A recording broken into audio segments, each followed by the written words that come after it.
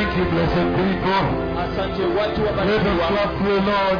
Hebu tumpigie Bwana makofi. Mighty Father, Baba mkuu, in the mighty name of Jesus, katika jina kuu la Yesu, we have come before you again today tumekuja mbele zako tena siku ya leo to bless you, Jehovah, kukubariki Yehova and thank you, Jehovah, na kukushukuru Yehova and appreciate you, Jehovah, na kukushukuru Yehova for this very powerful, wonderful gift of Jesus kwa ajili ya zawadi hii ya nguvu tena ya ajabu ya Yesu, that you released Jesus kwamba ulimwachilia Yesu and you sent him all the way na ukamtuma kote kote to come to our dusty roads, aje katika barabara zetu za mavumbi, our muddy roads, barabara zetu za matope, proclaiming the kingdom of God akitangaza ufalme wa Mungu that has drawn nigh. ambao umekaribia. Thank you for being mindful of the people of the earth. Asante kwa kuwajali watu wa ulimwengu, You are people, Jehovah. watu wako Yehova. And I ask you today, mighty Na Father, nakuuliza siku ya leo Baba mkuu, that even as we begin this service, kwamba hata tunapoianza ibada hii, may you be glorified here. hebu na ukatukuzwe hapa. We have seen your glory. Tumeuona utukufu wako, We have seen your glory searching and touching on your servants tumeona utukufu wako ukitafuta na kuwaguza watumishi wako and settling on the crown of their heads. na kutua katika taji ya vichwa vyao. This is astronomical, Jehovah. Hili ni jambo la kihistoria Yehova, It is astounding and confounding to this generation, ni la kushangaza na la kuogofya katika kizazi hiki, that they may get to know my Father, kwamba wapate kujua babangu, that the Messiah is coming, kwamba Masihi yuaja, and get to prepare na wapate kujiandaa, a glorious way kuandaa njia ya utukufu for the glorious coming kwa ajili ya kukuja kwa utukufu of the mighty, mighty, mighty King Jesus, ya mfalme mkuu mkuu mkuu zaidi, mfalme Yesu, of the mighty, mighty, mighty, tremendous Messiah, wa mkuu mkuu zaidi wa ajabu, Mesia, summoning their souls, ukiita nafsi zao, the souls of the nations, nafsi za mataifa. the mighty, mighty, mighty Christ of God, Kristo mkubwa mkubwa, Kristo mkubwa wa Mungu, the Lord's Christ, Kristo wa Bwana is now coming, sasa anakuja, that all men may lay down their tools kwamba wanadamu wote wakaweke chini vitu vyao and begin to prepare na waanze kujiandaa, an anointed way njia iliyopakwa mafuta for the glorious coming kwa ajili ya kukuja kwa utukufu of our Lord Jesus. kwa Bwana wetu Yesu. We thank you for safety on the road, Asante kwa usalama barabarani, for the people that made it in the night, kwa watu ambao walifaulu kuja usiku, and those who are still traveling now na hata wale ambao bado wanasafiri sasa hivi, for the service tonight and tomorrow. kwa ajili ya ibada ya usiku wa leo na hata kesho. Thank you, Jehovah, Asante in the Yehova, mighty name of Jesus. katika jina kuu la Yesu. Amen. Amina And amen. na amina And amen. na amina. Hallelujah. Haleluya, Jesus is Lord. Yesu ni Bwana. I want to recognize right away the presence of the Council of Bishops here, Ningependa moja kwa moja kutambua uwepo wa jopo la maaskofu hapa, together with the senior archbishop, pamoja na askofu mkuu and then some other bishops from Uganda. We have the archbishop from Uganda is here, John Kitio. alafu My son is here, pastor from Uganda, wachungaji kutoka Uganda, and askofu many kutoka nations. I see Uganda, Burundi represented. na mataifa mengi. Naona Burundi Germany is imewakilishwa, well represented here Ujerumani pia imewakilishwa hapa by my own daughter, na binti wangu mwenyewe, the Bishop of Berlin. askofu wa Berlin. Thank you, Bishop Julia Brookvik. Asante sana askofu Julia. And I see my own daughter from Brazil is translating, and she's very busy transmitting and updating the Brazilian and the Portuguese speaking in the mighty name of Jesus. May the Lord bless you, Pastor Luceno. Na namuona binti wangu mchungaji Luceno kutoka Brazil anatafsiri na from Sao Paulo. The Lord bless you for the great work you're doing. Kutoka Sao Paulo, Bwana akubarikie kwa kazi kubwa ambayo unafanya. Over 75,000 people tuned in. Zaidi ya watu 75,000 wanasikiza. 75,000. 75,000. I want to thank also my daughter Professor Cho, a very senior professor from South Korea. Na pia ningependa kumshukuru binti wangu Professor Cho kutoka Korea The University of South Korea down there. Chuo kikuu cha Korea Kusini pale chini. She's given her life to transmit this message to the Korean speaking and the Chinese speaking. Amepeana maisha yake kuweza kutafsiri ujumbe huu kwa wanao a whole professor na Kikorea, profesa mzima, leaving her office and coming to translate this very treasured message from the throne. Akiacha kazi yake na kuja kutafsiri ujumbe huu ambao ni hazina kubwa kutoka katika enzi. And also my daughter from Geneva, na pia binti wangu kutoka Geneva, Yvonne Oge. Merci beaucoup. Maximoku, asante sana. Merci. Asante sana.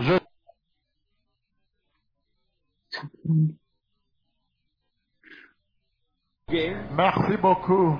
Maximoku, asante sana. Merci. Asante sana. Je suis très content. I'm very blessed indeed that you're here. Nimebarikiwa sana kwamba uko hapa. Je suis très très content. Thank you indeed. Asante kweli kweli. The Lord bless you. Then we have Mheshimiwa here. Alafu tuko my own son hapa, mwanangu mwenyewe. Member of Parliament, thank you for coming. Mbunge, asante kwa kuja. This is your home, my son. Thank you indeed for coming. Hapa nyumbani kwako mwanangu. Asante sana kwa kuja. It means everything to me that you come. Thank you indeed. Kila kitu kwangu kwamba unakuja. And I saw also my daughter Wakili Kimeto. I don't know whether she's still around. Na nilimuona binti wangu pia Wakili Kimeto. I just wanted to recognize you, my daughter, in the name of Jesus. Nilitaka tu kukutambua binti wangu kwa jina la Yesu. In the mighty name of Jesus, mighty attorney at law. Yeye ni mwanasheria. Wakili kabisa, mwanasheria kabisa. Wakili kabisa, mwanasheria kabisa. Of course we are very senior lawyers here. Na ninapomalizia salamu hizi, I want to finish by appreciating the people playing the saxophone and the trumpets and the tremendous shukuru watu ambao wanacheza. He was big. Ilikuwa kubwa kweli kweli. Thank you so much. I don't know where you are seated, but the Lord bless you wherever you are. Asante sana, sijui mahali mmeketi, Bwana wabariki popote mlipo. Have you communicated with Senior Deputy Archbishop General Chaka? Je, mmewasiliana na naibu askofu mkuu General Chaka? Thank you indeed. The Lord bless you. Asante kweli kweli Bwana. We are going to meet after this. Tutaenda kukutana baada ya hii. Those playing the saxophone and everything. Tayarisha tu the trumpets before the Lord, before the glory of the Lord. Mbele ya utukufu wa Bwana. So we are going to meet in the name of Jesus. Asante sana. Kukutana kwa jina la Yesu. Asante sana. What a mighty revival. Ni uvuvio mkubwa kiasi gani? I think next weekend I want another revival here. Na kisia weekend ijayo nahitaji uvuvio mwingine hapa. I am coming back here. Nitakuja papa hapa. This is too good. It cannot stop. Hii ni nzuri sana. Huwezi. Hallelujah. Hallelujah. So if you thought it's ending today, kwa hivyo kama ulidhani kwamba inakwisha leo, then you heard there is tomorrow. Basi ukasikia kuna kesho. And then you heard there is next weekend, Friday, Saturday, Sunday. Alafu ukasikia kuna juma lijalo. Hallelujah. Jumamosi na Jumapili. Jesus is Lord. Yesu ni Bwana. Jesus is in town. Yesu yuko mchini. The Lord is in town. Bwana yuko mchini. You can see the cloud. Unaweza kuliona wingu. Hallelujah. Hallelujah. So blessed people. Kwa hivyo watu wabarikiwa. You now can be seated in the mighty presence of the Lord. Sasa mwaweza kuketi katika uwepo mkubwa zaidi wa Bwana. Hallelujah. Hallelujah. Those of you in the overflow, I greet you outside. Wale wenu walioko kwenye ufuriko ninawasalimia kule nje. My sons and daughters, the Lord bless you indeed. Wanangu na mabinti zangu, Bwana wabarikie kweli kweli. Tomorrow is climax here. Kesho itakuwa kilele hapa. In the mighty name of Jesus. Katika jina kuu la Yesu. The joy of the Lord has washed my heart. Furaha ya Bwana imejawa moyo wangu asubuhi wa leo. Imeuosha sawa sawa. Imeuosha sawa sawa. Because of the tremendous worship going on here. Kwa sababu ya ibada ya ajabu ambayo inaendelea hapa. And so yesterday we saw. Na hivyo basi jana tuliona that the Lord is speaking with the church. Kwamba Bwana ananena na kanisa. And He's speaking with the church. Na ananena na kanisa in a very, very powerful way. Katika njia ya nguvu sana sana. And as the Lord is speaking with the church, na Bwana anaponena na kanisa, He is summoning the attention of the church. Anaita umakinifu wa kanisa to the supremacy of our Lord and Savior Jesus Christ. Kwa ukuu wa Bwana wetu na Mwokozi wetu Yesu Kristo. He is exalting His name. Analikweza jina lake. Establishing His authority. Na kuimarisha mamlaka yake. And centralizing His mission. Na kuweka shina la kati huduma yake. In your hearts. Katika mioyo yenu. And globally.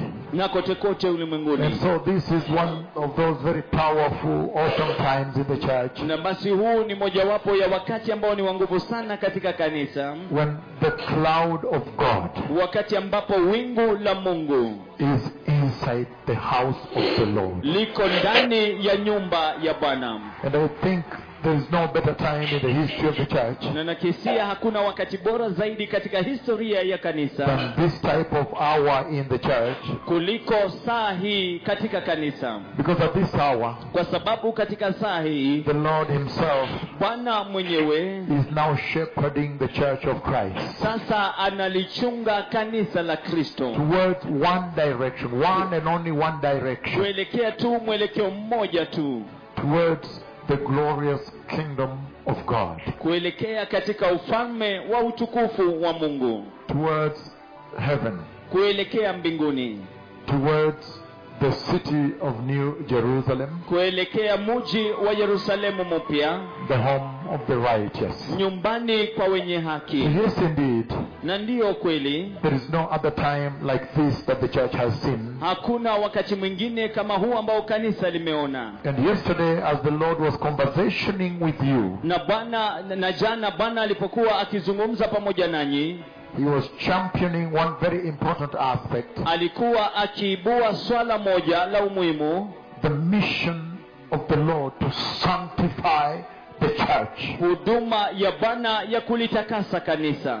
And the Lord said here yesterday. Na Bwana akasema hapa jana. The sanctification kwamba utakaso is absolutely center. Kwa ukweli ni ya muhimu zaidi, ni ya kati. In the life of the church. Katika maisha ya kanisa. Is absolutely central. Ni ya kati kabisa.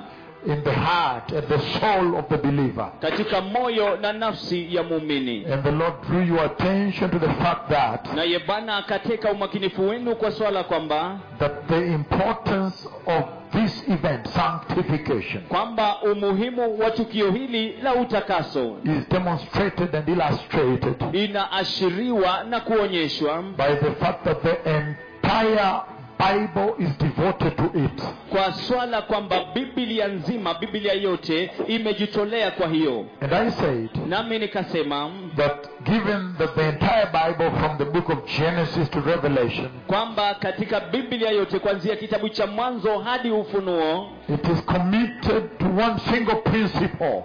Imejitolea kwa kanuni moja. Every scripture you read. Kila andiko unalolisoma. Is pointing like this. Inakonyeza namna hii. It is you. Ni wewe. It is you, Jesus. Ni wewe Yesu. You are the Lamb of God. Wewe ndiwe mwana kondoo wa Mungu. You are the glory of God. Wewe ndiye utukufu wa Mungu. You are the King of Kings. Wewe ndiye mfalme wa Redeemer. Mkombozi. The Savior. Mwokozi. Counselor. Mshauri. The Word. Neno. You are the King of all creation. Wewe ni mfalme wa uumbaji wote. That every scripture. Kwamba kila andiko. Is pointing humanity. Inakonyezea na kuwaelekeza wanadamu. The supremacy of the Messiah. Katika ukuu wa Mesia. How awesome. Ni ajabu kiasi gani. That we serve such a powerful God. Kwamba tumtumikia huyo Mungu mwenye nguvu kiasi hicho, that even defeated death. kwamba hata akashinda mauti. Oh, other gods are so weak.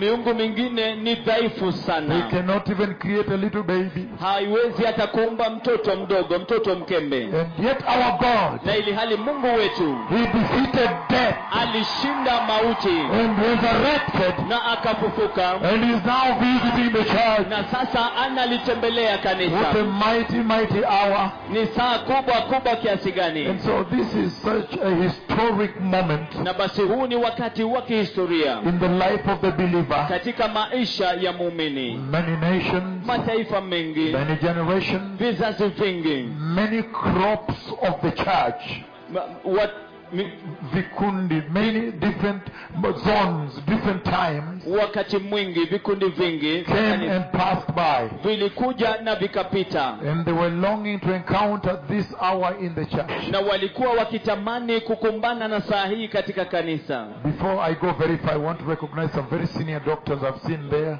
Kabla niende mbali sana, nataka kuwatambua madaktari wa ngazi ya juu ambao nimewaona pale. Thank you from Avenue Hospital, my son. Asante kutoka Avenue Hospital, And mwanangu. doctors from Tenwek Hospital here, thank you. Na madaktari kutoka All hospitali ya doctors, Tenwek, Musonye, Chirchir, all my sons, can you rise up? And daughters, Koech, how can you do this, my daughter? Mwaweza kufanyaje? Catherine Wangoi, where are the Catherine doctors? Wangoi, wako Are wapi you not my madaktari? daughters working a RISPA water? Je, nyie sio mabinti zangu akina Rispa nyote? They are the ones that verify the miracles before the healing and after. Hawa ndio ambao wanadhibitisha miujiza kabla ya uponyaji na baada ya uponyaji. You say Winnipeg is a wonder until Unasema this day. Winnipeg ni maajabu hadi siku hii. May the Lord bless you. Hebu Bwana awabariki. Thank you. So the Lord is speaking about the coming of the Messiah. Kwa hivyo Bwana ananena kuhusu kukuja kwa Mesia, And in the process, na katika mchakato huo all of a sudden, ghafla binvu, now sanctification became the key.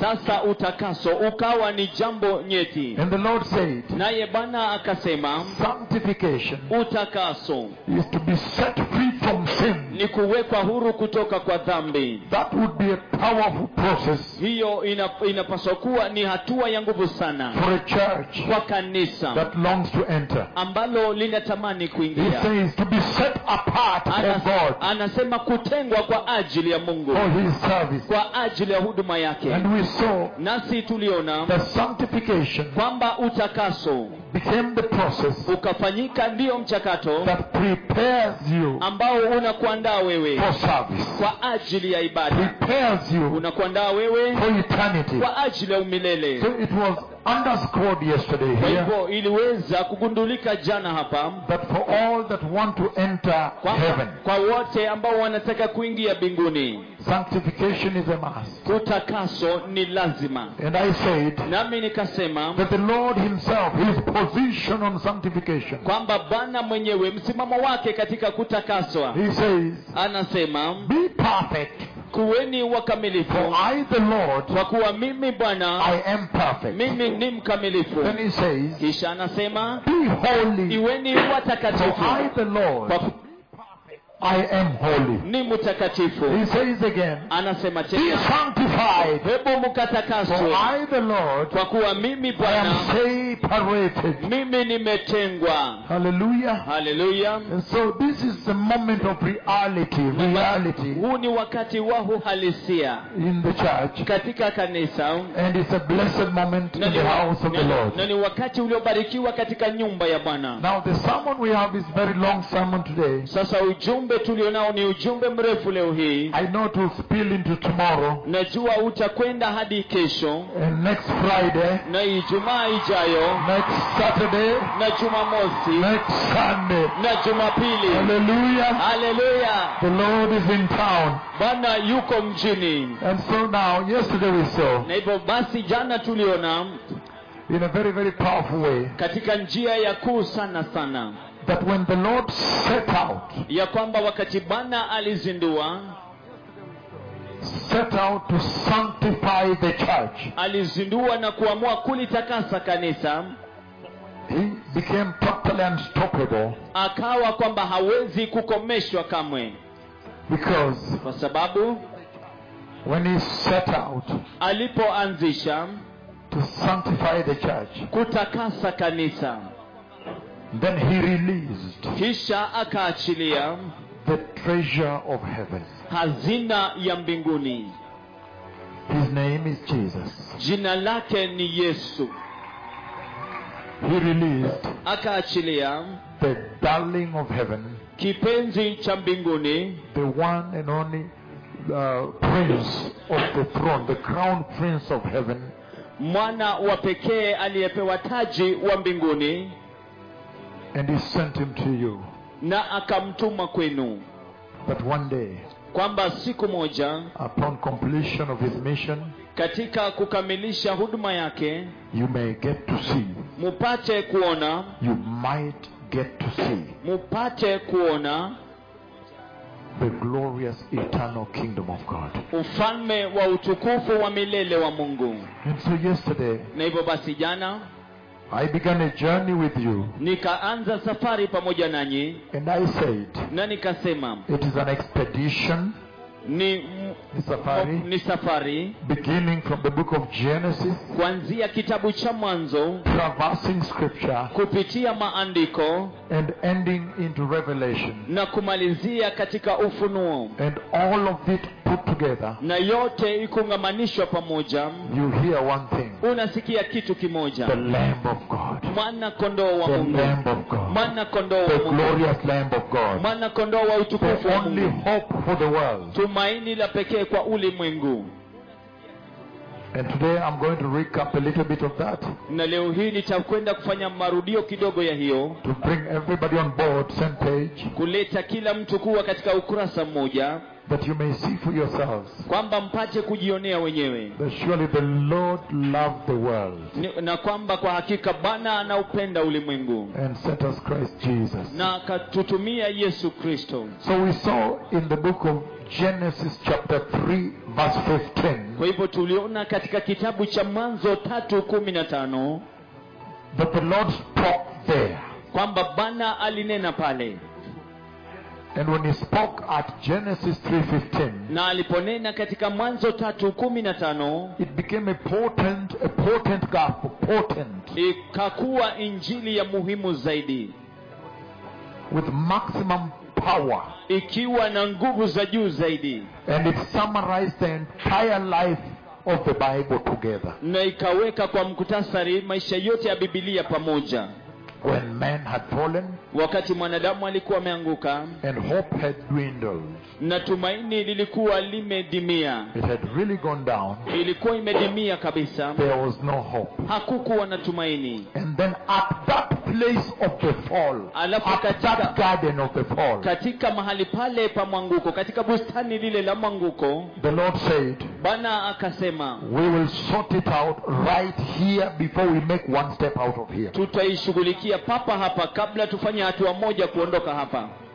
Isn't that a mighty God? Na je, si huyo ni Mungu mkubwa? And then he gave forth this tremendous scripture we read yesterday. Alafu akapeana andiko hili la ajabu ambalo tulilisoma hiyo jana, Genesis chapter 3, Mwanzo mlango wa 3 verse 15. mstari wa And 15. I'm just reading it for the sake of the new people that have, new nations that have just tuned in, new cities, and new people that have just come here. Na ninaisoma tu kwa niaba ya miji mipya ambayo inasikiliza na watu wageni ambao wamefika leo hii.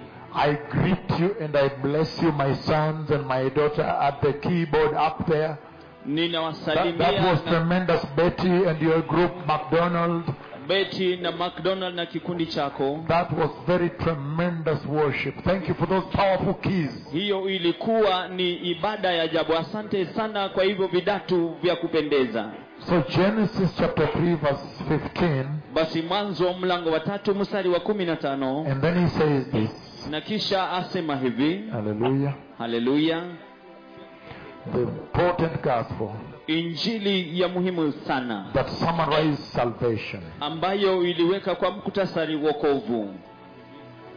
He says here, Anasema hapa, and I will put enmity nami nitaweka uadui between you and the woman, kati yako na huyo mwanamke, between your offspring and hers. Kati ya uzao wako na wake. Now, the other versions say between you and the woman, tafsiri zingine zasema kati yako na mwanamke, and between your seed and her seed. Na kati ya mbegu yako na mbegu yake. Here he says, hapa asema again, between your offspring and hers, kati ya uzao wako na uzao wake. He will crush your head.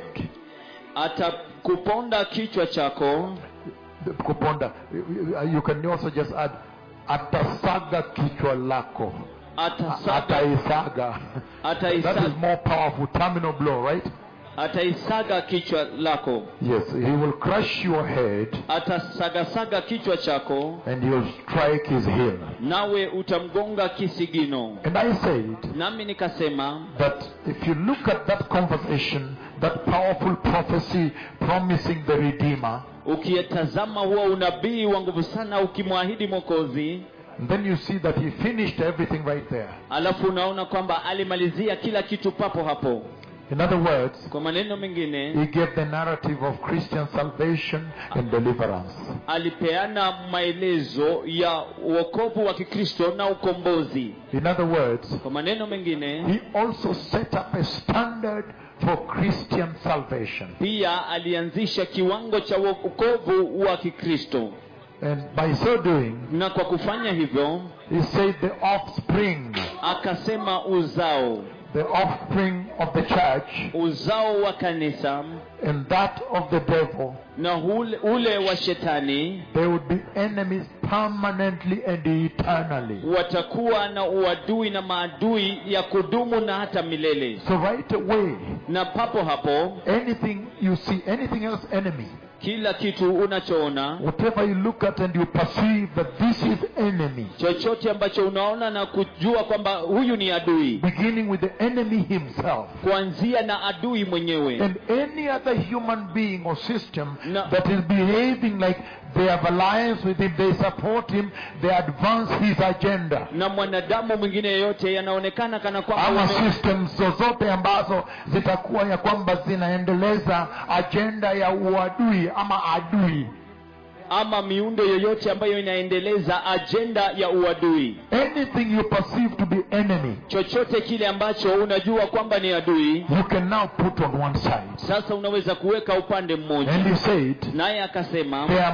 must be enmity between you and that system, and that person, and that being, that principle, whatever the name. Lazima kuwe na uadui wa kudumu kati yako na kitu hicho na miundo hiyo ama chochote hicho. I'm saying, ninasema, whichever the manifestation of the enemy, udhihirisho wa aina yoyote ule wa adui, and sin, na dhambi, Satan and sin, shetani na dhambi. And he's saying, naye anasema, that if you will investigate it, kwamba ikiwa utaichunguza and probe it properly, thoroughly, na ukaichunguze kwa kuendelea, and find out that a certain dressing is advancing the agenda of the enemy, a certain dressing, na ugundue kwa, for example, mavazi ya aina fulani inaendeleza agenda ya adui. Kwa mfano, then he says, kisha asema, as far as his church is concerned, ili mradi kanisa lake linahusika, that is an enemy. Huyo ni adui. And there must be enmity between the church and that. Na lazima kuwe na uadui kati ya kanisa na hiyo. Is somebody understanding me? Je, mtu ananielewa? He's saying, anasema, in that potent gospel, Genesis 3:15, katika hiyo injili ya umuhimu sana, Mwanzo 3:15, at that place, katika mahali pale, he also set up the standard for salvation. Pia aliweka kiwango kwa ajili ya wokovu. In other words, separation. Kwa maneno mengine, kutenganishwa between the Christian, kati ya Mkristo, and Satan, na shetani, between born again, kati ya ambaye ameokoka, and sin, na dhambi. Hallelujah. Hallelujah. What a gospel. Ni injili kiasi gani? Genesis 3:15. Mwanzo 3:15. And inside there is also the cross. Na mle ndani pia kuna msalaba. When he says anaposema that the devil would strike the heel of the seed of the woman, kwamba shetani atagonga kisigino cha mbegu ya mwanamke. That was the cross. Yesterday I already began to read for you. Hiyo ilikuwa ni msalaba. Hiyo jana nilianza tayari kuwasomea. tumesomea when Melchizedek came and his horns were locked in the thicket. Wakati Melkizedeki alipokuja na pembe zake zilikuwa zimekamatwa katika kichaka. You could see the cup of suffering in Gethsemane. Ungeweza kuona kikombe cha kuteseka katika Gethsemane. The cup of travail and pain and sorrow and misery and agony. Kikombe cha masumbufu na uchungu na mateso. At Gethsemane. Pale Gethsemane. In that scripture we read of Genesis 22 when the ram locked his horns in the thicket. Katika lile andiko tulilosoma katika Mwanzo 22 wakati ambapo kondoo dume pembe zake zilikuwa zimekamatwa kwenye kichaka. And so the Lord is using this precious scripture. Na hivyo basi Bwana anatumia andiko hili la dhamani to ask the church of Christ world over. Kuuliza kanisa la Kristo kote kote ulimwenguni. The church of Christ. Kwamba kanisa la Kristo. Ever since you received Christ Jesus as Lord. Tangia ulipompokea Kristo Yesu kama Bwana. Have you really separated? Je, kwa kweli umetenga from the serpent? Umejitenga kutoka kwa nyoka. And the seed of the serpent. Na mbegu ya nyoka. Have you really separated from sin? Je, kwa kweli umejitenga kutoka kwa dhambi? Because we are now seeing kwa sababu sasa tunaona that this scripture kwamba andiko hili highlights linaleta katika mstari wa mbele separation. Kujitenga. Separation from sin. Kujitenga kutoka kwa dhambi. Separation from evil. Kujitenga kutoka kwa separation from wickedness. Kujitenga kutoka kwa separation from the world. Kujitenga separation from defilement. Kujitenga kutoka kwa separation from moral decay. Kujitenga kutoka kwa mwozo wa tabia. And hence, na hivyo basi, this scripture on its own accord, on its own merit, andiko hili katika faida yake lenyewe. Genesis 3:15. Mwanzo 3:15. This scripture says, andiko hili lasema, sanctification, utakaso, sanctification, utakaso, sanctification, utakaso, separation, kutengwa. Hallelujah. Hallelujah. And so we saw that inside this scripture where God for the first time, kwamba ndani ya andiko hili ambapo Mungu kwa mara ya kwanza he promises a savior of the world. Anaahidi mwokozi wa ulimwengu. And there's a whole process after this scripture was launched. Na kuna hatua nzima baada ya andiko hili kuzinduliwa. A whole process.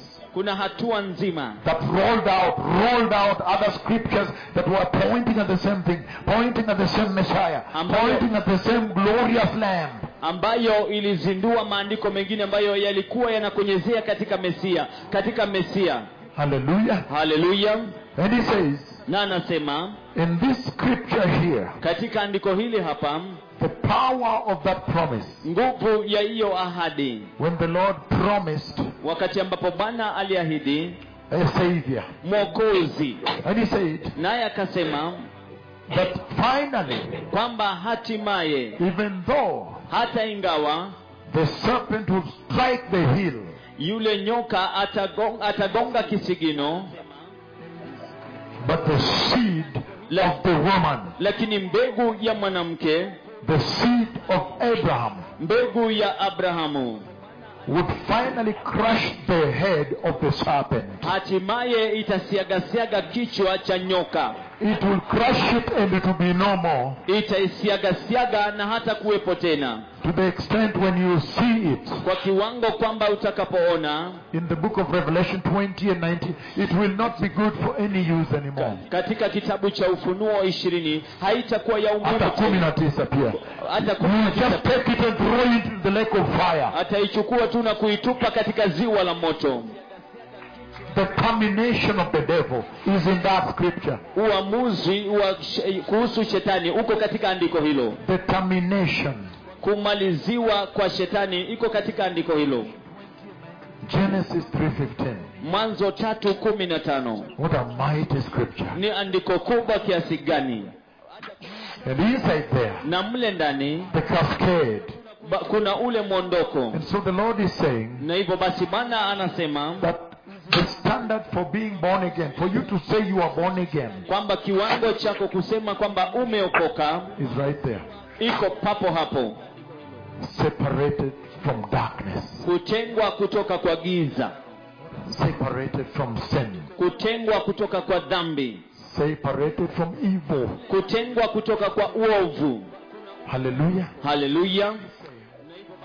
And we saw, na tuliona, I just want to mention it off the cuff, we saw na tuliona also pia that inside that scripture, kwamba ndani ya andiko hilo, the Lord takes the victory that he has pronounced there, Bwana anachukua ushindi ambao ameutangaza pale, and shares with the church. na kushiriki pamoja na kanisa. And he says, on this rock I will build my church. Na kusema kwamba katika mwamba huu nitalijenga kanisa langu. And the gates of hate will never prevail upon the church again. Nayo malango ya kuzimu hayawezi yakalishinda kanisa tena.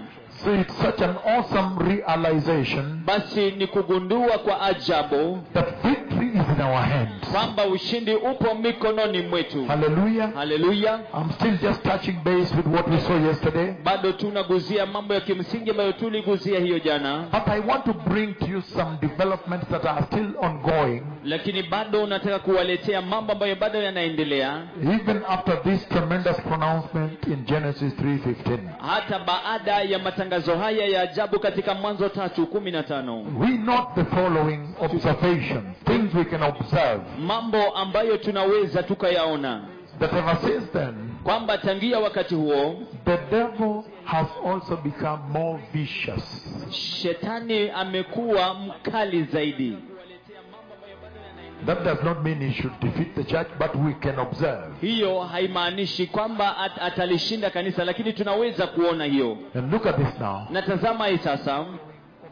Eventually, hatimaye, the seed of the serpent, mbegu ya nyoka, the offspring of the serpent, uzao wa nyoka, across time, kwa wakati, they have transmutated, if you want transmutated, imekuwa ikijibadilisha kujibadilisha, and they have become humans. Na wamefanyika wanadamu. Is somebody walking with me? Je, mtu anatembea pamoja nami? All of a sudden, ghafla bin vu, there is a whole humanity that is advancing the agenda of the serpent. Kuna wanadamu ambao wanaendeleza agenda ya nyoka. And they have now fallen within those, the offspring of the serpent, unless they repent and cross over. Na sasa wamekuwa katika ule upande wa uzao wa nyoka, ijapokuwa watubu na wakuje upande mwingine. They are advancing evil, wickedness, you know this. They live for it. Wanaendeleza uovu na udhalimu, mnajua hii, wanaishi kuitenda. So he's saying, kwa hivyo anasema, but you can essentially see from that scripture of Genesis 3:15, kwamba kimsingi unaweza kuona kutoka ile andiko la Mwanzo 3:15, that there are two humanities. The whole earth is divided into two. Kwamba kuna wanadamu aina mbili, dunia nzima imegawanyika katika mara mbili. There are those who are really in the sin industry, and they are professionally in the sin industry. They are advancing the agenda of the serpent. Kuna wale ambao wako katika viwanda vya dhambi, wanaendeleza agenda ya shetani. And they are fighting Christ. Anybody fighting Christ now falls in that category of the enemy. Na wanampinga na kupigana na Kristo. Mtu yeyote ambaye anapigana na Kristo ako katika kikundi hicho cha adui. And another generation, na kizazi kingine, humanity, wanadamu wengine, can be from Abel, anaweza kuwa kutoka kwa Abeli, and then you come all the way down to Christ Jesus and so forth. The church, you people, the people that support Jesus. Alafu inaenda kwa Kristo Yesu, nyinyi watu, hadi kwa nyinyi watu ambao wanasimama na Kristo. You love Jesus, you support Jesus, mnampenda you Yesu, bless Jesus, you serve Jesus, you advance his agenda. Mnamtumikia Yesu, mnaendeleza agenda yake. But there has to be a separation. Lakini lazima kuwe na kutengwa. Anasema hiyo. And so before I look at the pillar, which we're going to handle a little bit today, na kabla niangalie kuhusu mnara ambao tutakwenda kushughulikia leo, allow me just touch base with one thing. Mniruhusu tu niguzie kitu kimoja that we saw yesterday, how Satan has grown more aggressive, ambacho tuliona jana, jinsi ambavyo shetani ameendelea kuwa na fujo nyingi zaidi, and how the Lord, I will come to that also, how the Lord has smashed him out. na jinsi ambavyo Bwana amemuondoa na kumwangamiza. The book of John chapter 8:44. Kitabu cha Yohana 8 mstari wa 44. This is the word expo. Huu ni mlipuko wa neno. John chapter 8:44. Yohana 8:44. He says the following. Anasema yafuatayo. 44:47.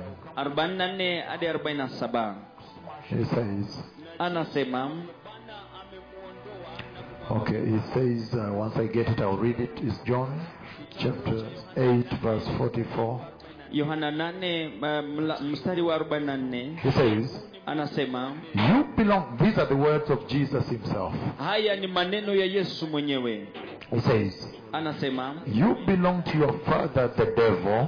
Ninyi ni watoto wa baba yenu Ibilisi. And you want to carry out your father's desire. In other words, agenda. Nanyi mnataka kutimiza matakwa ya baba yenu. He was a murderer right from the beginning. Yeye alikuwa muuaji tangu mwanzo. And not holding to the truth. Wala hakukaa katika kweli. For there is no truth in him. Maana hamna kweli ndani yake. When he lies, asemapo uongo, he speaks his native tongue, native language. Husema yaliyo yake mwenyewe. He says, for he is a liar. Kwa maana yeye ni mwongo. The father and the father of lies. Na baba wa huo uongo. Verse 45. Mstari wa 45. Yet because, again he says, yet because I tell you the truth, you do not believe me. Lakini kwa sababu nimewaambia kweli, hamkuniamini. So you see, even the Lord Jesus himself, unaona hata Bwana Yesu mwenyewe, very much aware of this development that had taken place. Akijua mambo haya ambayo yalikuwa yameendelea na yalikuwa yanafanyika. He was now able to allocate, to consign. Sasa aliweza kupeana and to say, na kusema that there are people now, kwamba kuna watu sasa that are equatable to the offspring of the serpent, ambao wanaweza kutoshanishwa na wana wa nyoka. and sin, na dhambi, darkness, giza, evil, uovu, wickedness, udhalimu, and all that na hiyo yote should really have nothing to do with the house of the Lord. Haipaswi na kuwa na jambo lolote kuhusiana na nyumba ya Mungu. Should not have anything to do with the church of Christ. Haipaswi kuwa na jambo lolote kuhusiana na kanisa la Kristo. Hallelujah. Hallelujah.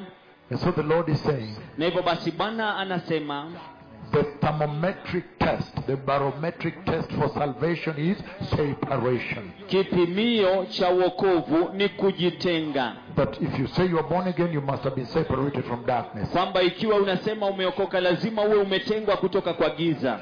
2 Corinthians, Wakorintho wa pili, chapter 11 verse 14.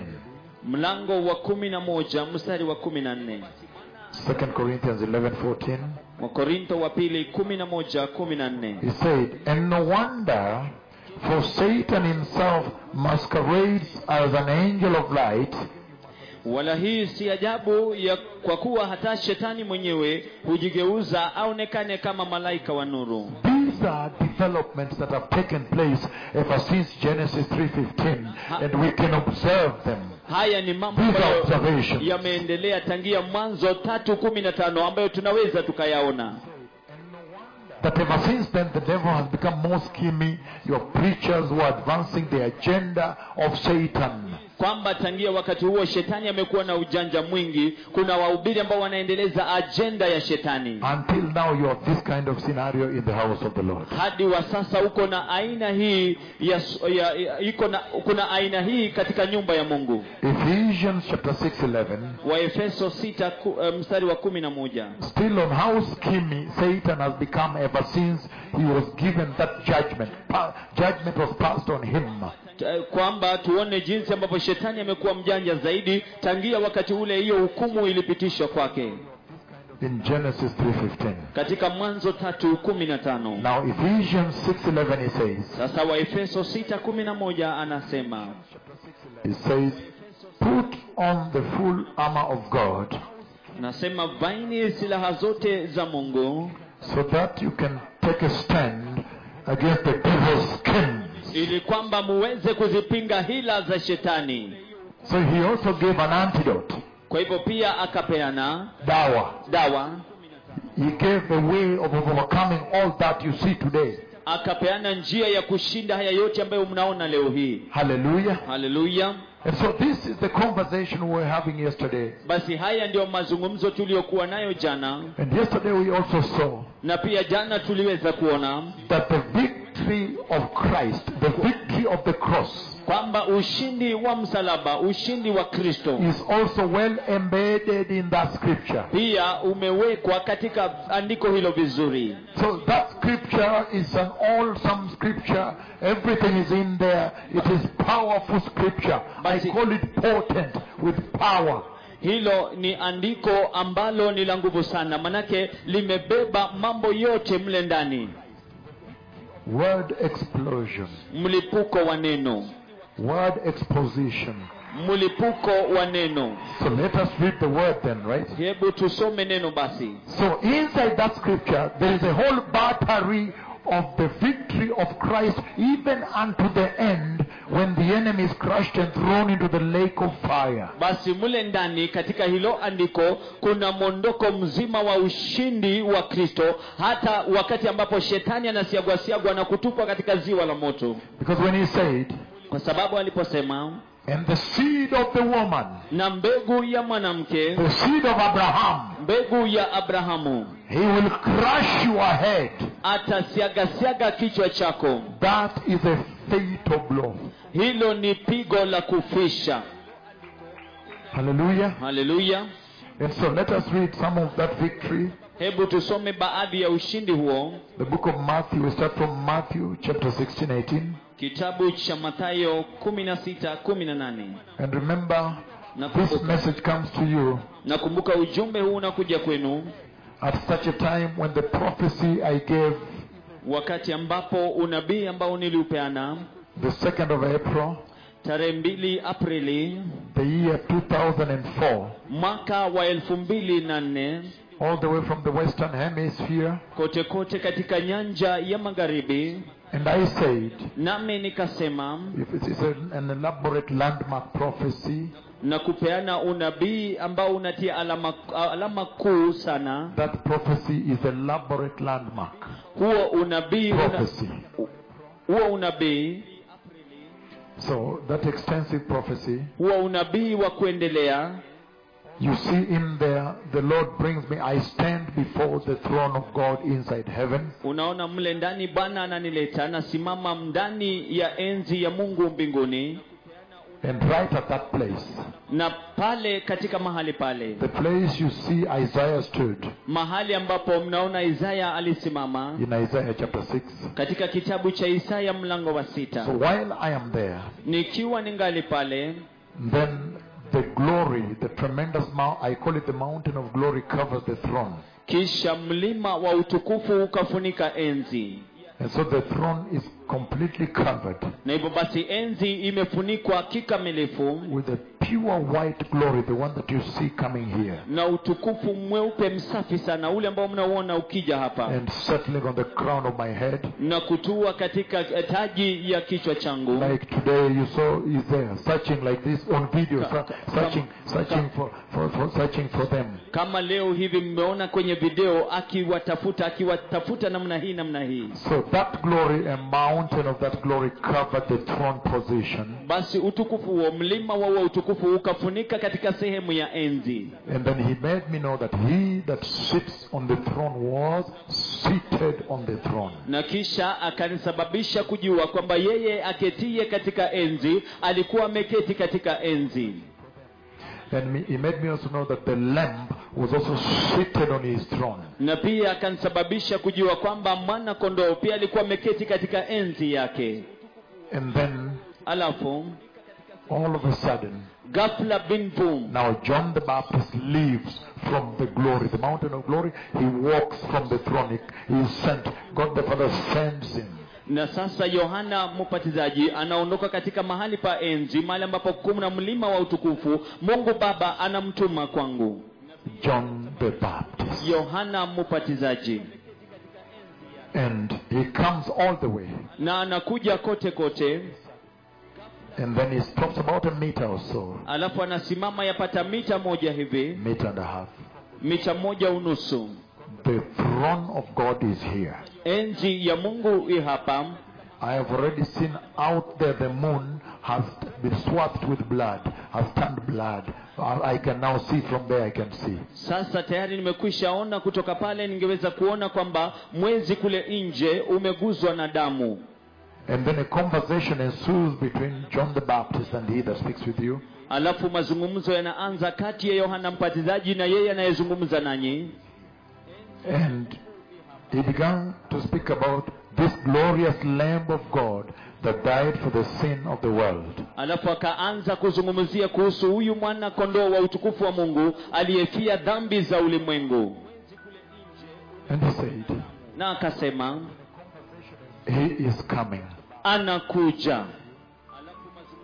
He is thank you. Whoever clapped, I blessed you. The first one who clapped, I blessed you with the eternity inside the kingdom of heaven. Yeyote yule ambaye alipiga makofi wa kwanza nimekubariki na umilele. He says, na anasema, the glorious Lamb of God, mwana kondoo wa utukufu wa Mungu, the one that died for the sin of the world, yule ambaye alifia dhambi za ulimwengu, he is coming. Anakuja.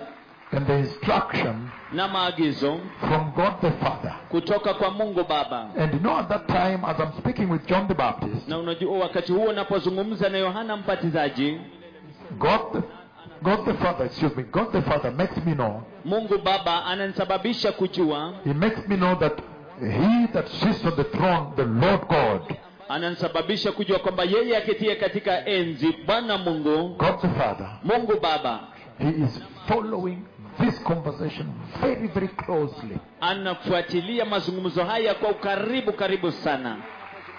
And so it was kind of an extended conversation. Na basi yalikuwa mazungumzo yaliyoendelea. Because of some questions that I was asking, and then we were engaging on that. Kwa sababu ya maswali ambayo nilikuwa nikiuliza na tulikuwa tunazungumza katika hiyo. And then, alafu at that time, katika wakati huo, he opens my eyes a little bit more. Akafungua macho yangu zaidi kidogo. And then I can see inside the throne now, the throne of God. Alafu ninaweza kuona ndani ya enzi sasa. I can see a little bit more clearer now. Naweza kuona kidogo vizuri zaidi sasa. And then again, alafu tena, I found myself walking inside the throne of God. This is the first time I'm saying this. Nikajipata nikitembea ndani ya enzi ya Mungu. Hii ni mara ya kwanza. This is now the first time I'm saying this since the prophecy was given 2nd of April 2004. Hii ndio mara ya kwanza nisema hii. Thank you very much for being fast. That part I have always kept away. Hiyo sehemu nimeiweka mbali kila wakati. So I was walking there. Kwa hivyo nilikuwa natembea pale. Now I found myself walking inside there where the glory had covered. Sasa nikajipata nikitembea mle ndani mahali ambapo utukufu ulikuwa umefunika. Follow me on this now. Munifuate katika hii sasa. And then, alafu, I was able to see. Niliweza kuona. Then I saw. Kisha nikaona. The glorious Lamb of God. Mwana kondoo wa utukufu wa Mungu. The glorious Lamb of God, mwana kondoo wa utukufu wa Mungu, that died for the sin of the church, the sin of the world. Aliyekufa kwa ajili ya dhambi za ulimwengu. I saw him seated in a powerful, glorious throne seat, the throne. Nilimwona ameketi katika kiti cha nguvu sana cha utukufu cha enzi. At the center of the throne of God. Katikati ya enzi ya Mungu. He was seated there. Alikuwa ameketi pale. And this, let me give some more details. This is what happened. Na hiki ndicho kilichotendeka. Then when he saw, basi alipoona that I was looking at him, kwamba nilikuwa nikimtazama, then kisha he did this. Akafanya hivi. From this side, from when he's there, from this side, his left hand side. Kutoka upande wake wa mkono wa kushoto. He did like this. Akafanya namna hiyo. And when he looked at me, na aliponitazama, then I saw tremendous glory. The throne is glorious. utukufu wa He is glorious. enzi ni ya utukufu. Yeye pia ni wa utukufu. And so, look at this now. Na hivyo basi tazama hii sasa. When he did that, alipofanya hivyo, then I saw that he had been slaughtered. kisha nikaona kwamba alikuwa amechinjwa. And I saw the blood that ran over the glory over his chest. The blood of. Na kisha nikaona damu iliyotirika katika utukufu wa kifua chake. So I saw that. Na hivyo nikaona hiyo. After that, baada ya hiyo, then I found myself again standing in front of the throne where I was before with John the Baptist. Kisha nikajipata nimesimama mbele ya enzi mahali tulikuwa tunazungumza na Yohana Mbatizaji. And then John the Baptist speaks with me there. Alafu Yohana Mbatizaji anazungumza nami pale. Today I have really come out with this. Leo kwa kweli nimejitokeza na hii. Even greater detail. Na vipengee vingi zaidi. Because time is over. Kwa sababu wakati umekwisha. And then this is what happened. Alafu hiki ndicho kilichotendeka.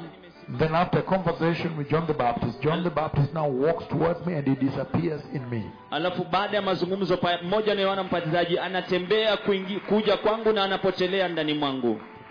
And then the voice of God the Father spoke now from the throne. Alafu sauti ya Mungu Baba ikazungumza kutoka katika enzi. And he said, "Come, let me show you what is about to happen." Alafu ikasema, njoo, wacha nikuonyeshe kile ambacho karibu kinatendeka. And then he lifted me up. Kisha akaninua juu. I found that I was in the clouds above Israel. Nikajipata kwamba niko juu katika mawingu juu ya Israeli. So I could see the city of Jerusalem. Kwa hivyo ningeweza kuona mji wa Yerusalemu. And then I saw the changes of leadership take place in Jerusalem. Alafu nikaona mabadiliko ya uongozi yakifanyika katika Yerusalemu. The right wing government came. Ile serikali mrengo wa kulia ikaja. And then another right wing. It was like a change and another change. Ni kama nyingine na nyingine, mabadiliko na mabadiliko mengine pia. And then I saw many other things what happened in the Arab world, in the West Bank. I saw quite a lot. Alafu kuna mengi zaidi yaliyotendeka katika nchi za Kiarabu. Kuna mengi zaidi ambayo niliona. And then I also saw people in aircrafts. Alafu nikawaona watu katika ndege, Christians, wa Kristo. I could see them because I was in the clouds. I could see them through the windows of the aircraft. Ningeweza kuwaona, manake nilikuwa katika mawingu. Ningeweza kuwaona kupitia madirisha ya ndege. So Isaiah, when he saw this, Isaiah chapter 60, hivyo basi verse 8, Isaya alipoona haya katika kitabu cha Isaya 60 mstari wa 8, the aircraft had not been invented. Basi ndege haikuwa imevumbuliwa. And so when Isaiah saw them inside the aircraft, he asked, "Who are these that fly along like clouds, like doves in their nests?" Alafu Isaya alipowaona akauliza, Dr. Churchill, it is 60 verse 8. Isaiah 60 verse 8, my son. Isaya 60 mstari wa 8. The plane had not been invented. Ndege haikuwa imevumbuliwa. And so Isaiah asked this, "Who are these that fly along like clouds, like doves to their nest?" Isaya akauliza, ni nani hawa warukao kama mawingu, kama huwa kuelekea kwenye viota vyao? For me, I know because he put particular Christians in the aircraft. So I knew these are Christians going to Israel, going to Jerusalem. Kwangu mimi nilijua kwa sababu aliweka Wakristo fulani haswa wakienda kwa Yerusalemu, wakienda Israeli. But for Isaiah, the aircraft had not been invented. Lakini kwa Isaya ndege haikuwa imevumbuliwa. Because for me, I could see that they are sitting inside the aircraft. Kwa sababu kwangu mimi ningeweza kuona kwamba wamekaa ndani ya ndege. And yet at the same time, alafu katika wakati ule ule, as they are sitting inside the aircraft, wakiwa wameketi ndani ya ndege, Senior Bishop Elizabeth, can't you find a seat somewhere next to maybe Tabitha somewhere? There's even a road there. I know you are just arrived. You can exchange that seat with somebody to give you another seat of another type. Thank you so much. The other seat. On this side. Thank you. Just to honor you, my daughter. kukuheshimu ndugu binti wangu. Hallelujah. Hallelujah. So what a fraternity. So he's saying this. Kwa hivyo anasema hivi, So no aircraft had been invented. So he had no idea of aircraft. hakuna ndege ambayo ilikuwa imevumbuliwa, kwa hivyo hakuwa anajua kuhusu ndege. And he asks, Naye anauliza because he saw just through the windows, kwa sababu aliona kupitia kwa dirisha. they were seated, Walikuwa wameketi just as I saw them through the windows, because I was up in the clouds. kama vile nilivyoona kupitia kwa dirisha, manake nilikuwa juu katika mawingu. But you know that when people sit inside aircrafts, they sit, whatever the seat you have taken, Lakini wajua, watu wanapoketi ndani ya ndege, kiti chochote kile ambacho umechukua, it doesn't matter the seat position, haijalishi hicho kiti kiko sehemu gani, there is always the window kuna dirisha and the other aisle positions. na kuna ule upande mwingine, But all of them always are lakini wote kila mara wanachungulia nje, checking through the window. Where are we exactly? Where? Whatever. wakichunguza kupitia kwa dirisha, tuko wapi, mambo kama hayo. So when Isaiah saw that, Kwa hivyo wakati Isaya aliona hiyo, and the Lord made them look like doves, meaning Christians. naye Bwana akawasababisha wafanane na hua, kumaanisha Wakristo In that behavior, katika tabia hiyo, like doves in their nests. kama hua katika viota vyao. You always check through the window to know where are we. Kila wakati unachunguza kwa dirisha kujua tuko wapi. And so I saw that also. Na hivyo basi nikaona hiyo pia. But for me it's different. The aeroplane has already been invented. Lakini kwangu ni tofauti, manake ndege tayari ilikuwa imezinduliwa. And particular Christians I could see put in there. Na Wakristo fulani haswa ningeweza kuona umewekwa mle ndani. And so now, Na hivyo basi sasa, after that, baada ya hiyo, then I found myself back to the throne position inside heaven. nikajipata nimerudi katika mahali pa enzi ndani mwa mbinguni. And at that place now, Na katika mahali pale sasa, look at what happened. tazama kilichotendeka. Now, Sasa all of a sudden, ghafla binvu, the Lamb of God. First of all, I become transfigured. kwanza kabisa nikabadilishwa, The garment radiant. vazi likawa la utukufu. And then all of a sudden, the glorious Lamb of God Alafu ghafla binvu, mwana kondoo wa utukufu wa now Mungu comes all the way. sasa anakuja kote kote. He came all the way to he that speaks with you. Akaja kote kote hadi kwa yeye ambaye anazungumza nanyi. And then I woke up. Kisha nikaamuka. So that prophecy has been quite elaborate and a landmark. Basi huo unabii umekuwa umeelezewa zaidi na pia ni alama kubwa kabisa. And I began to say, it is Benjamin Netanyahu too. Na nikaanza kusema ni Benjamin Netanyahu tu. Ya pili tafadhali kwa Kiswahili. Tafadhali saidia Waswahili tafadhali kwa jina la Yesu. Benjamin Netanyahu wa pili. Yes, so I began to say Benjamin Netanyahu too. Nikaanza kusema Benjamin Netanyahu wa pili. Because the first one took place when the two prophets of the Lord were in Israel for 7 years. Kwa sababu ya kwanza ilifanyika wakati ambapo manabii wa Bwana walikuwa kule Israeli kwa miaka 7. And then now, Alafu sasa, and I said it would be a right-wing government. na nikasema itakuwa ni serikali ya mrengo wa kulia.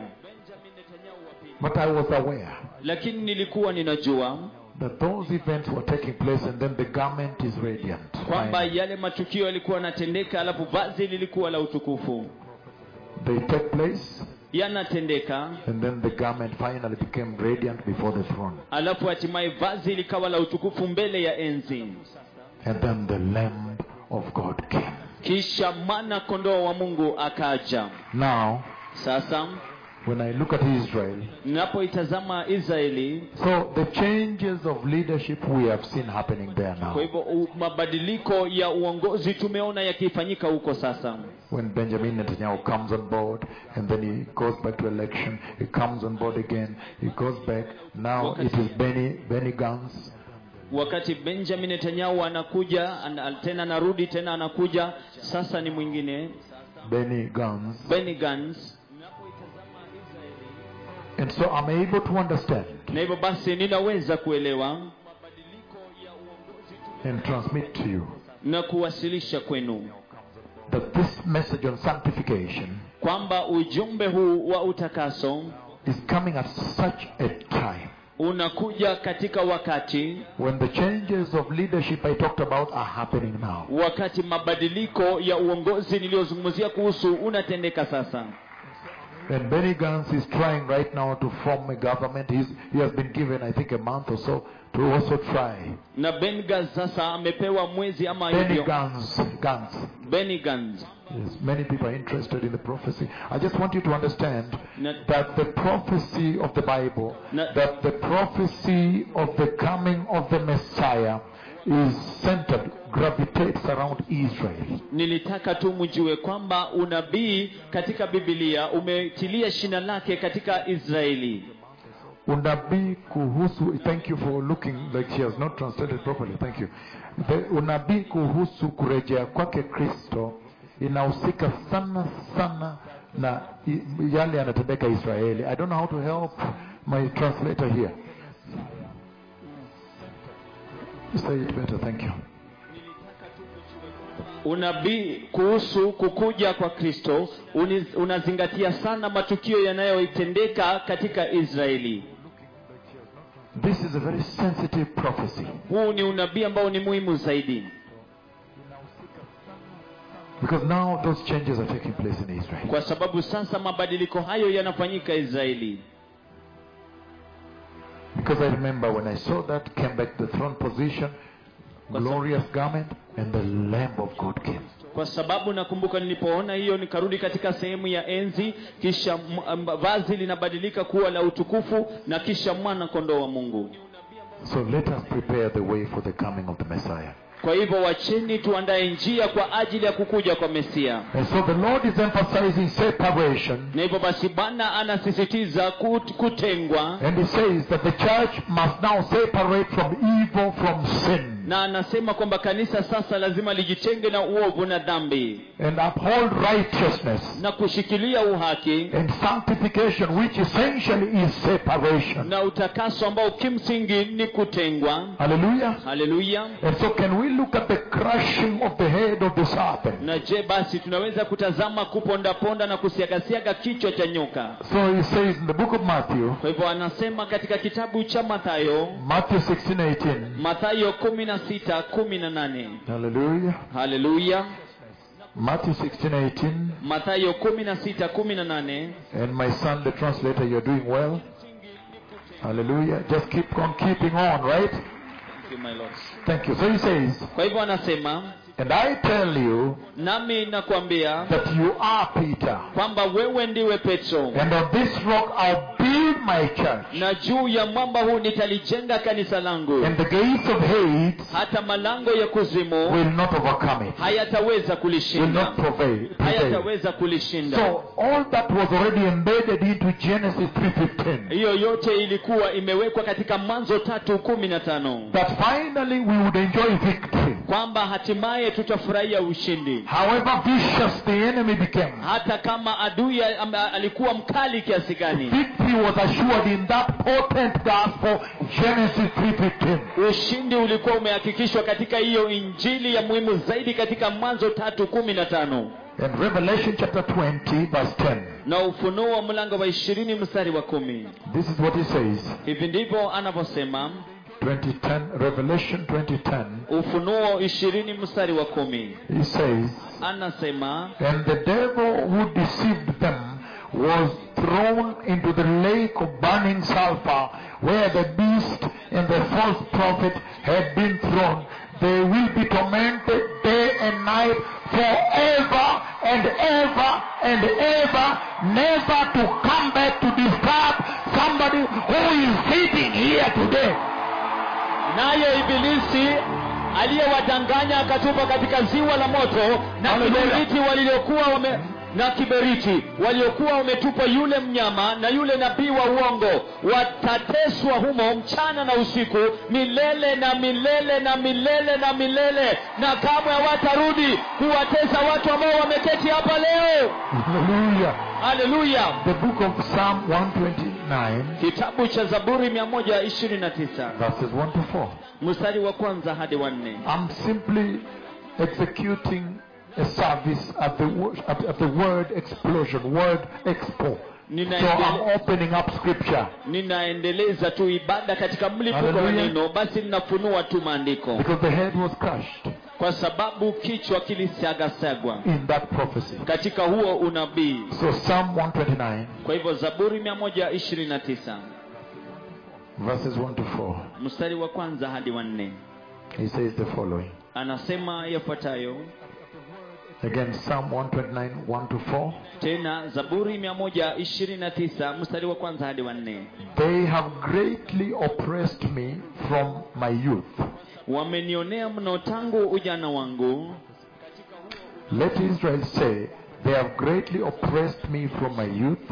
Wamenionea mno tangu ujana wangu. Israeli na aseme sasa. But they have not gained the victory over me.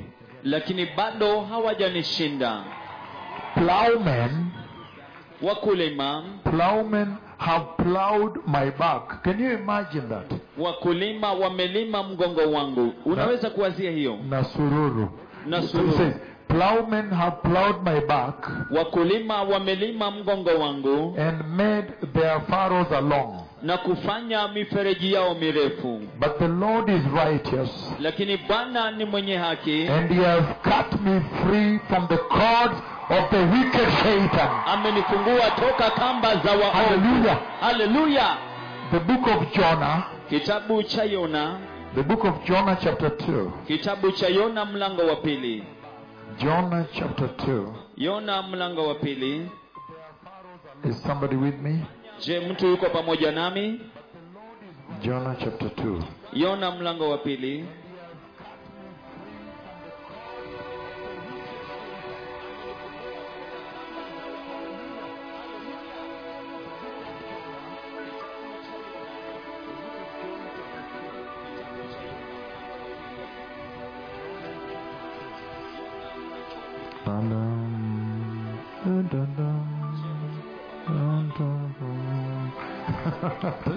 Jonah chapter 2, blessed people. Yona mlango wa pili, watu wabarikiwa.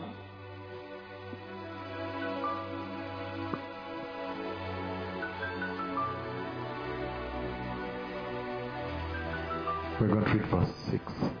Tutasoma mstari wa 6.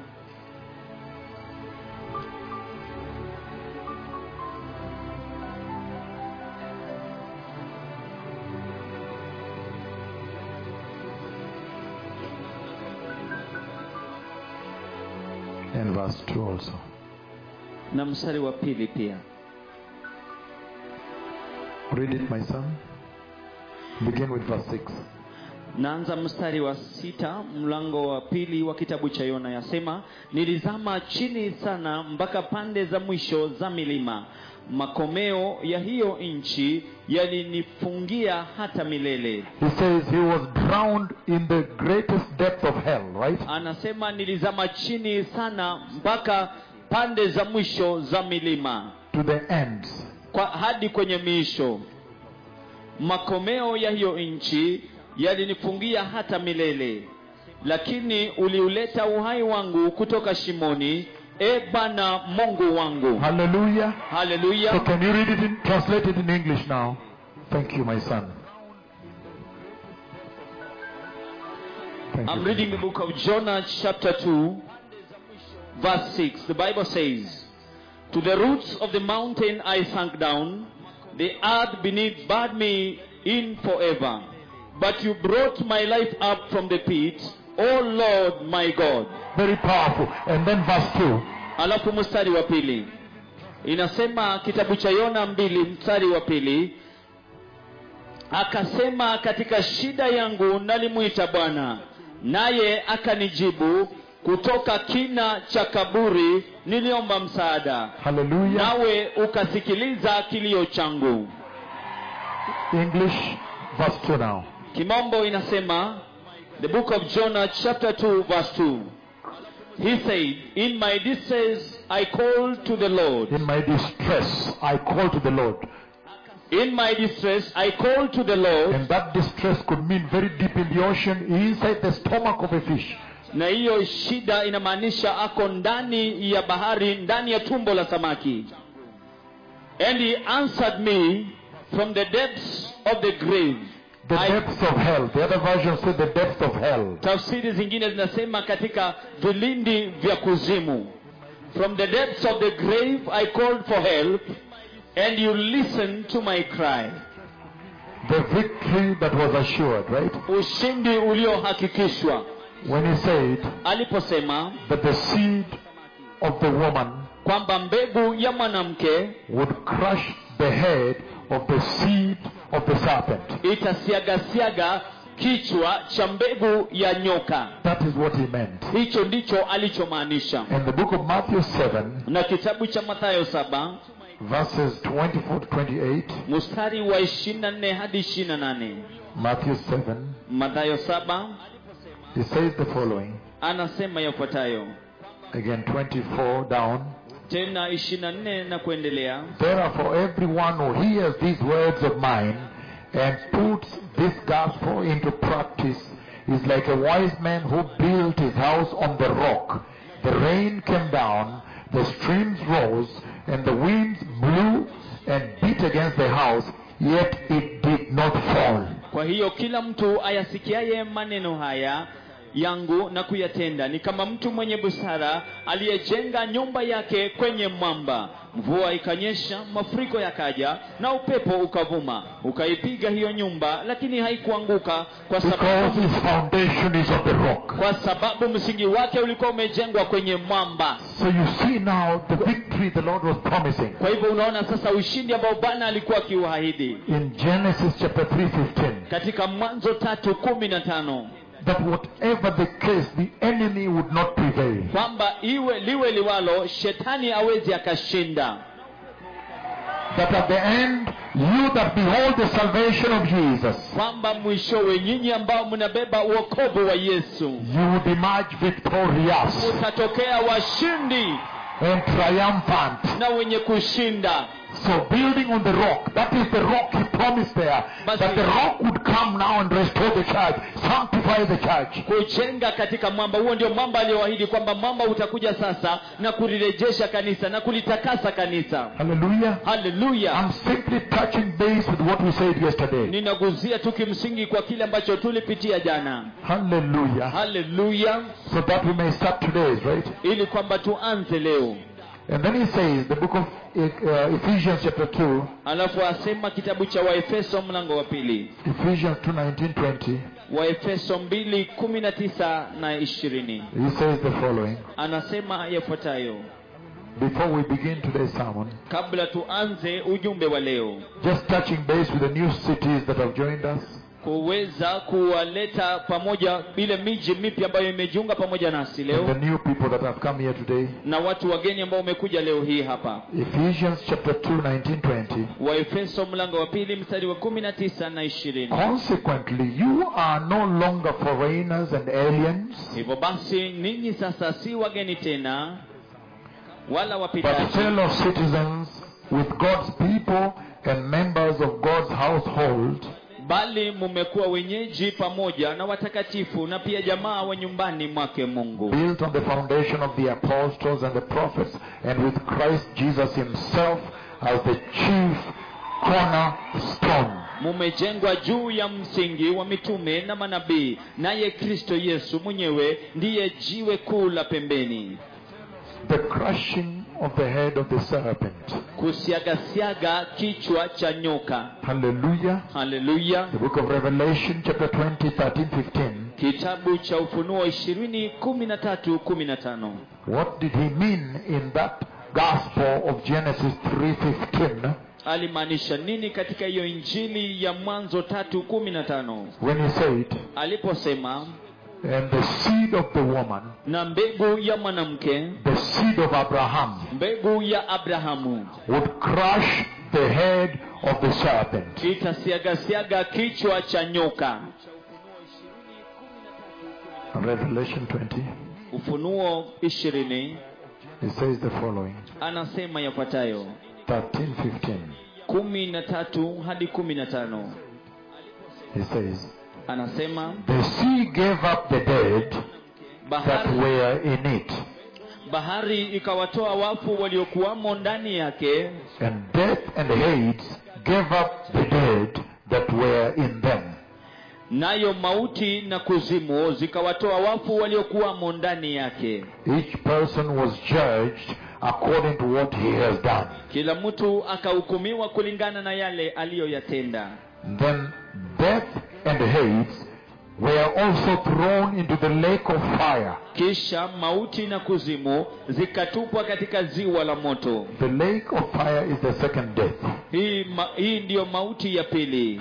If anyone's name was not found written in the book of life, iwapo mtu yeyote jina lake halikuonekana katika kile kitabu cha uzima, he was thrown alitupwa into the lake of fire. Ndani ya ziwa la moto. Hallelujah. Hallelujah. Even death will die. Hata kifo kitakufa on that day. Katika siku hiyo. This is a very powerful promise that came from Genesis 3:15. Hii ni ahadi ambayo ni ya muhimu sana iliyotoka kutoka kitabu cha Mwanzo 3:15. And then he say, na kisha anasema, therefore we need to grasp. Hivyo basi tunahitaji kushika this wonderful promise of the Savior that is in that scripture. Hii ahadi ya ajabu ya Mwokozi ambayo iko katika andiko hilo. Because it says those whose names will be found written in the book of life. Kwa sababu anasema wale ambao majina yao yatapatikana yameandikwa katika kitabu cha uzima. That means we need to uphold the salvation, that redeemer that comes written and promised in Genesis 3:15. Inamaanisha kwamba unahitaji ushikilie wokovu, huyo Mwokozi ambaye anakuja, ambaye ameahidiwa katika Mwanzo 3:15. Hallelujah. Hallelujah. And the promise of the redeemer, na ahadi ya mkombozi in this scripture, katika andiko hili, came out of the failure ilitokana na kushindwa of mankind to observe that contract of law, that covenant of the law, the covenant of works that had been set. Kushindwa kuzingatia ile agano la sheria ambalo lilikuwa limewekwa. Genesis 3:6-7. Mwanzo 3:6-7. Hallelujah. Hallelujah. The word expo. Mlipuko wa neno. Are you patient enough today? Je, mna subira ya kutosha leo hii? Remember today I have to go the whole length, right? Kumbuka leo lazima niende mwondoko wote mzima. So Genesis 3:6-7 he says this. Kwa hivyo Mwanzo 3:6-7 asema hivi. When the woman saw that the fruit of the tree was good for food and pleasing to the eye and also desirable for gaining wisdom, she took some and ate, and she gave some to her husband who was with her, and he ate it too. Mwanamke alipoona ya kuwa tunda la mti huo lilikuwa zuri kwa chakula na la kupendeza macho, tena linatamanika kwa kujipatia hekima, basi akachuma katika matunda yake akala, pia akampa mumewe aliyekuwa pamoja naye akala. Verse 7 says, then the eyes of both of them were opened, and they realized they were naked, so they sewed fig leaves together and made covering for themselves. Ndipo macho ya wote wawili yakafumbuliwa, wakajiona kwamba walikuwa uchi, hivyo wakashona majani ya mtini wakajifunika. So they were trying to devise a human solution. Kwa hivyo walikuwa wanajaribu kuleta ile suluhisho ya kibinadamu for a problem that is really divine. This is God's worship. Kwa shida ambayo kwa kweli ni ya kiungu. Hii ni ibada ya Mungu. Worship belongs to the Lord. Ibada ni ya Mungu. And so they were trying to use human solution, temporary solution. Na hivyo basi walikuwa wanajaribu kutumia suluhisho za kibinadamu ambazo sio za kudumu, to address an eternal issue. kuweza kushughulikia swala la umilele. And you see that in the lives of the believers today, all the time, everywhere. Na unaona hiyo katika maisha ya waumini wa leo kila mahali. All over the world, even in this city, there are churches with believers. They're trying to use fig leaves to cover. They cannot face the blood of Jesus, the cross, and repentance and holiness, and sort it out once for all. Kote ulimwenguni, hata katika miji hii kuna waumini ambao wanajaribu kutumia majani ya mitini kujifunika. Hawawezi kuiendea damu ya Yesu na toba na utakatifu kuisuluhisha yote. Na msalaba wa Yesu. They cannot face it. Hawawezi kuiendea. Temporary solutions. Zile suluhisho ambazo sio za kudumu. You see the youth church today. Unaona kanisa la vijana leo hii. The youth are going through a crisis. It's unbelievable. Wanapitia shida na utata, haiaminiki. It is the most unbelievable time in the lives of the youth. Ni wakati ambao hauwezi kuaminika katika maisha ya vijana. The challenges are immense. They are tremendous. Changamoto ni nyingi na ni nzito. Drug addiction. Uraibu wa dawa za kulevya, kuavya mimba. Okay, drug addiction. Uraibu wa dawa za kulevya. Abortion. Kuavya mimba. Immorality. Usherati. The universities are full of youth smoking bang. Vyuo vikuu vimejawa na vijana ambao wanavuta bangi. Things are that bad. Mambo ni mabaya kiasi hicho. Infections of HIV left and right. Kuweza kuambukizana virusi vya ukimwi kushoto na kulia. They are drinking themselves silly. Wanalewa na kukunywa pombe kipumbavu. I don't know why the youth now have immersed themselves into alcohol when they are young. Sijui ni kwa nini vijana wamejiingiza katika ulevi na kunywa pombe wakiwa wachanga. And immorality, uncontrolled immorality. Na usherati ambao hauna vizuizi vyovyote. And it seems like they do not care anymore now. Na yaonekana kana kwamba hawajali hata sasa. Now when you look at such a problem, unapotazama shida kama hiyo, that is not a simple problem. Hiyo sio shida kidogo. It is not a problem sio shida that can be sorted out in the physical realm, ambayo inaweza kusuluhishwa katika nyanja ya kihalisia. That means you have to go back to the cross and the blood. Hiyo inamaanisha lazima urudi kwa msalaba na damu. That is where the lasting solution is. Hapo ndipo suluhisho la kudumu lipo. And so this is always repeating itself every single now and then. Na basi hii inajirudia kila wakati. The stitching of fig leaves, kushona majani ya mtini, and then temporarily, alafu ambayo sio ya kudumu. But you cannot worship. Lakini hauwezi ukaabudu. They could not appear. Hawawezi kujitokeza. So the Lord saw the failure of the first covenant of the law. Don't touch this, don't do this. Basi Bwana akaona kushindwa kwa agano la kwanza ya kutotii. Usifanye hivi, usifanye hivi. And that's why now he came up with, in this same Genesis 3:15, for the first time he unveiled the covenant of the grace. Na ndio sababu akaja katika hiyo Mwanzo 3:15 akafunua ile agano la neema. Let's see how he unveiled it. Hebu tuone jinsi alivyoifunua. Zechariah chapter 6. Zekaria mlango wake wa 6. The book of Zechariah chapter 6. Kitabu cha Zekaria mlango wa 6. He says the following. Anasema yafuatayo. Zechariah 6 verses 11 to 13.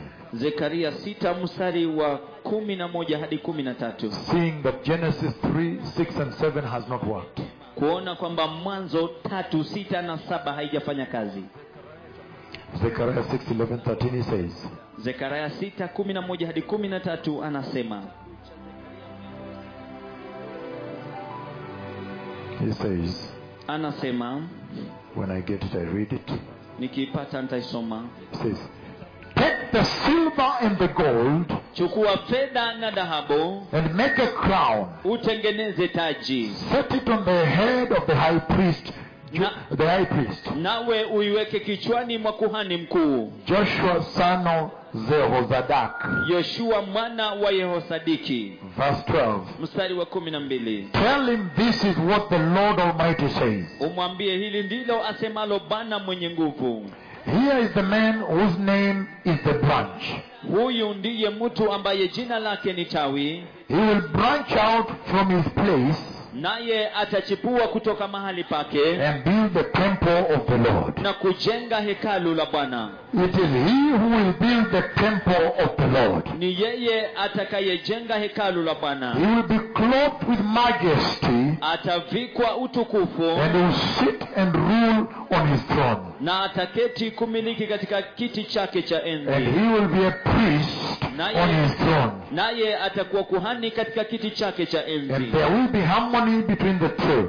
Hapo patakuwa amani katika hao wawili. The royal priesthood of the Messiah. Ukuhani wa kifalme wa Mesia. And he's saying now the two offices for the first time will be reconciled. Na anasema kwa mara ya kwanza hizo ofisi mbili zitaunganishwa. Because he is king of Salem. kwa sababu yeye ni mfalme wa Salemu and also priest of God Most High. na pia kuhani wa Mungu aliye juu sana. You see now how the Lord rolled it out from Genesis 3:15. Unaona sasa jinsi ambavyo Bwana alizindua kutoka Mwanzo 3:15. I'm simply opening it up for you what we did not open yesterday, Ninaifunua kwenu ninyi kile ambacho hatukuweza kufunua hiyo jana, that we may exhaust it here. ili kwamba tukaweze kuifunua yote hapa. But the Lord really spoke at Genesis 3:15 Lakini Bwana kwa kweli alinena katika Mwanzo 3:15 at the fall of man. katika mwanguko wa And mwanadamu. then he says the book of Isaiah, Alafu asema kitabu cha Isaya, Isaiah chapter 9, 6 to 7. Isaya mlango wa 9 mstari wa 6 hadi 7. Isaiah 9, Isaya 9 6 to 7. mstari wa 6 hadi 7. This is what he says. Naye anasema, He says, for unto us a child is born, kwa maana kwa ajili yetu mtoto amezaliwa, to us a son is given, tumepewa mtoto mwanamume, and the government will be on his shoulders, na utawala utakuwa mabegani mwake, and he will be called naye ataitwa Wonderful Counselor, Mshauri wa ajabu, Mighty God, Mungu mwenye nguvu, Everlasting Father, Baba wa milele, Prince of Peace. Mfalme wa amani. Of the increase of his government kuongezeka kwa utawala and of peace na amani, there will be no end. hakutakuwa na He will reign on the throne of David atatawala katika kiti cha enzi and cha Daudi over his kingdom, na juu ya ufalme wake, establishing it and akiudhibitisha upholding it na kuutegemeza in justice kwa haki and righteousness na adili from that time on tangu wakati huo and na forever. hata And the milele. seal of the Lord Almighty Wivu wa will Bwana accomplish all this. utatimia. Hallelujah. Haleluya. So he promised, Kwa hivyo aliahidi this throne, aliahidi enzi hii that now would come a priest, kwamba sasa atakuja kuhani, a royal priest, ukuhani wa kifalme, that he would be king kwamba atakuwa mfalme and he would inherit na atarithi the throne of David. enzi ya So that Daudi. is a monarchy he was promising, right? Kwa hivyo hilo ni jambo la kihistoria ambalo alikuwa akiahidi. A monarchy meaning familia, kwa Kiswahili you help each other there. A monarchy. Hallelujah. Familia na utawala wa kifalme. And then John, so he was talking about this victory coming to the church. Alikuwa anazungumzia kuhusu ushindi huu ukija kwa kanisa. I have gone all the way to Revelation 20 Nilikuwa nimeenda kote kote hadi Ufunuo 20 and demonstrated to you na kuashiria kwenyu how Satan the serpent jinsi ambavyo shetani nyoka will be held atashikwa and chained na kufungwa and thrown into the lake of burning sulfur. na kutupwa katika moto unaowaka kiberiti. And then Na alafu the Antichrist, the false prophet, mpinga Kristo nabii wa uongo, but these two prophets will clash. There will be a serious clash. I've seen it. It ambao will be hawa manabii unbelievable. wawili watagonga na So kuangamiza. the Antichrist false prophet also be thrown into the same lake. Mpinga Kristo na nyoka wanatupwa katika ziwa lile lile, watatupwa katika lile ziwa la moto. And then now he's saying Alafu sasa anasema that he will also, that means also, kwamba pia hiyo inamaanisha pia the people that were doing the agenda of Satan wale watu walikuwa wanafanya agenda ya shetani will be thrown there. watatupwa huko. Hallelujah. Haleluya. And yet there is time right now. Na ile hali kuna wakati sasa hivi The gates of heaven are still open. malango ya mbinguni yako tayari yamefunguka. And he's saying Na anasema the Messiah is coming. Masihi anakuja. But he talked about him in Genesis 3:15. Lakini alimzungumzia kumuhusu katika Mwanzo 3:15. John chapter 3 Yohana mlango wa 3 verse 16. mstari wa 16. Hallelujah. Haleluya. John chapter 3:15. Yohana mlango wa 3 mstari wa 16. That classic gospel. Hiyo injili ambayo ni nyeti sana. He says the following. Anasema yafuatayo: For God so loved the world Kwa maana jinsi hii Mungu aliupenda ulimwengu that he gave his one and only beloved Son, hata akamtoa mwanawe wa pekee na anayempenda, that whosoever believes in him shall not perish, ili kila mtu amwaminie asipotee, but have everlasting life. bali awe na uzima wa milele. Still within Genesis 3:15. Bado katika hiyo Mwanzo 3:15. And then to crown it up, Alafu kuirembesha zaidi, I'm reading the last one and then I'll open up a cascade. ninasoma ya mwisho alafu nitafunua. So I'll open up a cascade so we can slowly get our way to where we ended yesterday. Nitafunua hilo tukio alafu Rudi pale tulikuwa jana. tutarudi pale tulikuwa jana. I think I'd rather preach in two languages, right? Hallelujah. So it is well. So I can be able to connect you to where we were yesterday, right? Can you just say it, Ninaweza please? kuiunganisha mahali ambapo tuliachia jana. Hallelujah. Hallelujah. So the book of Genesis 3:21. Kitabu cha Mwanzo 3:21. 3:21. 3:21. Because here we are very thorough. Kwa sababu hapa tuko katika vilindi sana. And this is very helpful for the young bishops and everybody here. Na hii ni muhimu sana kwa maaskofu wachanga na kila mtu hapa. Genesis 3:21 he says. Mwanzo 3:21 asema, Look at what he says. tazama vile anavyosema. He says, the Lord God made garments of skin for Adam and his wife and clothed them. Bwana Mungu akawatengenezea Adamu na mkewe mavazi ya ngozi akawavika. So now, within that promise Kwa hivyo sasa katika hiyo ahadi of Genesis 3:15, ya Mwanzo 3:15 that the Messiah would come, kwamba Mesia the atakuja, deliverer would come Mwokozi and atakuja sanctify the church na kulitakasa kanisa from the fall. kutoka kwa mwanguko. And then he also talked about the crushing of the serpent. Alafu pia alizungumzia kuhusu kusiagwa kwa nyoka. But he was alive to the fact that the serpent would be aggressive and strike the heel. Lakini alikuwa anajua kwamba yule nyoka pia atakuwa na fujo na kugonga kisigino. Then to be able to give hope, Ili aweze kupeana tumaini, he now gives the final blow, the final victory over Satan. sasa anapeana ushindi wa mwisho kwa ushindi wa mwisho juu ya shetani. When the devil is finally thrown into the lake, the burning sulfur. Wakati ambapo shetani hatimaye ametupwa katika ziwa linalowaka moto. And then after that, now I bring you to where he slaughtered an animal. Alafu baadaye ninawaleta mahali ambapo alimchinja mnyama. And at that place now, Na katika mahali pale sasa he moved the covenant. akaleta agano, He moved it akalisongesha to the covenant of the grace. kwa agano la neema, Because he now slaughtered an animal. kwa sababu sasa alimchinja mnyama. Remember, I said death had not happened at all. Na unakumbuka nisema kwamba kifo hakikuwa kimetendeka kabisa, Neither did man know how to kill.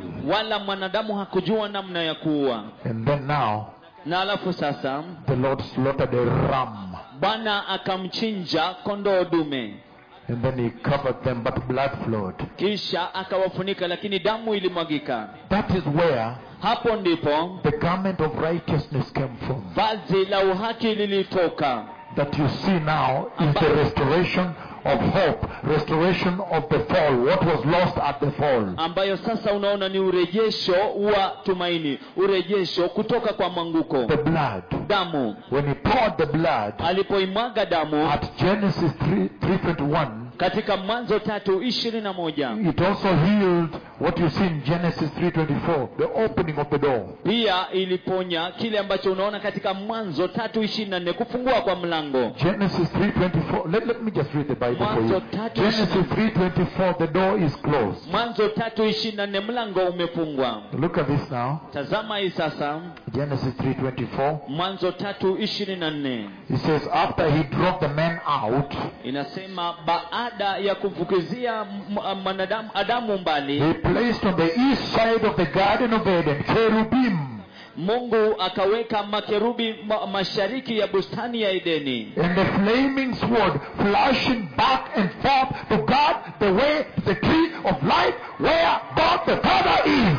pamoja na upanga wa moto ukimulika huku na huko kulinda njia ya kuendea mti wa uzima mahali ambapo Mungu Baba yupo. So you see now, Kwa hivyo unaona the sasa door was already closed. mlango tayari ulikuwa umefungwa. It was shut. Ulikuwa umefungwa. And the cherubim of glory were there to guard it. Naye kerubi wa utukufu alikuwa pale kulinda. To guard the door that leads, the gate, the way that leads to God the Father. Kulinda lango na barabara iendayo katika kwenda kwa Mungu Baba. So this gospel Kwa hivyo injili hii that you see, ambayo unaiona, this scripture andiko hili that you see ambalo unaliona in the book of Genesis, katika kitabu cha Mwanzo, Genesis 3:15, Mwanzo 3:15, speaks it all. inanena yote. It is all and total. Ni yote na ni jumla. Because he's saying Kwa sababu anasema that he tried the covenant of works. kwamba Works. alijaribu Kazi. agano la kazi, It did not work. haikufanya kazi. And then now, Alafu sasa at 3:15, katika 3:15 the Savior of the world is promised. Mwokozi wa ulimwengu anaahidiwa. And when he's promised, Na anapoahidiwa you see what he does unaona kile ambacho anakifanya unto the end. kwa hadi katika mwisho, When he will finally terminate the enemy wakati ambapo hatimaye atamwangamiza adui and set God's people and creation free. na kuwaweka watu wa Mungu na uumbaji huru. But he's saying Lakini anasema that out of that fall, the failure to observe the Genesis 2:16, 17, don't touch the tree. kwamba kule kushindwa kuzingatia Mwanzo 2:16 zile kazi, The door is locked. mlango umefungwa. At Genesis 3:24. Katika Mwanzo 3:24, The way that if I were you and I meet that part, the way that leads the tree of life, that way I would underline. Because at the tree of life, every time when I've come from heaven, from the throne of God, I've always said, at the tree of life, he took the leaves of the tree of life, God the Father himself. That is where God the Father himself is. hapo ndipo ambapo Hallelujah. Mungu Baba mwenyewe yupo, mahali ambapo mti wa uzima uko.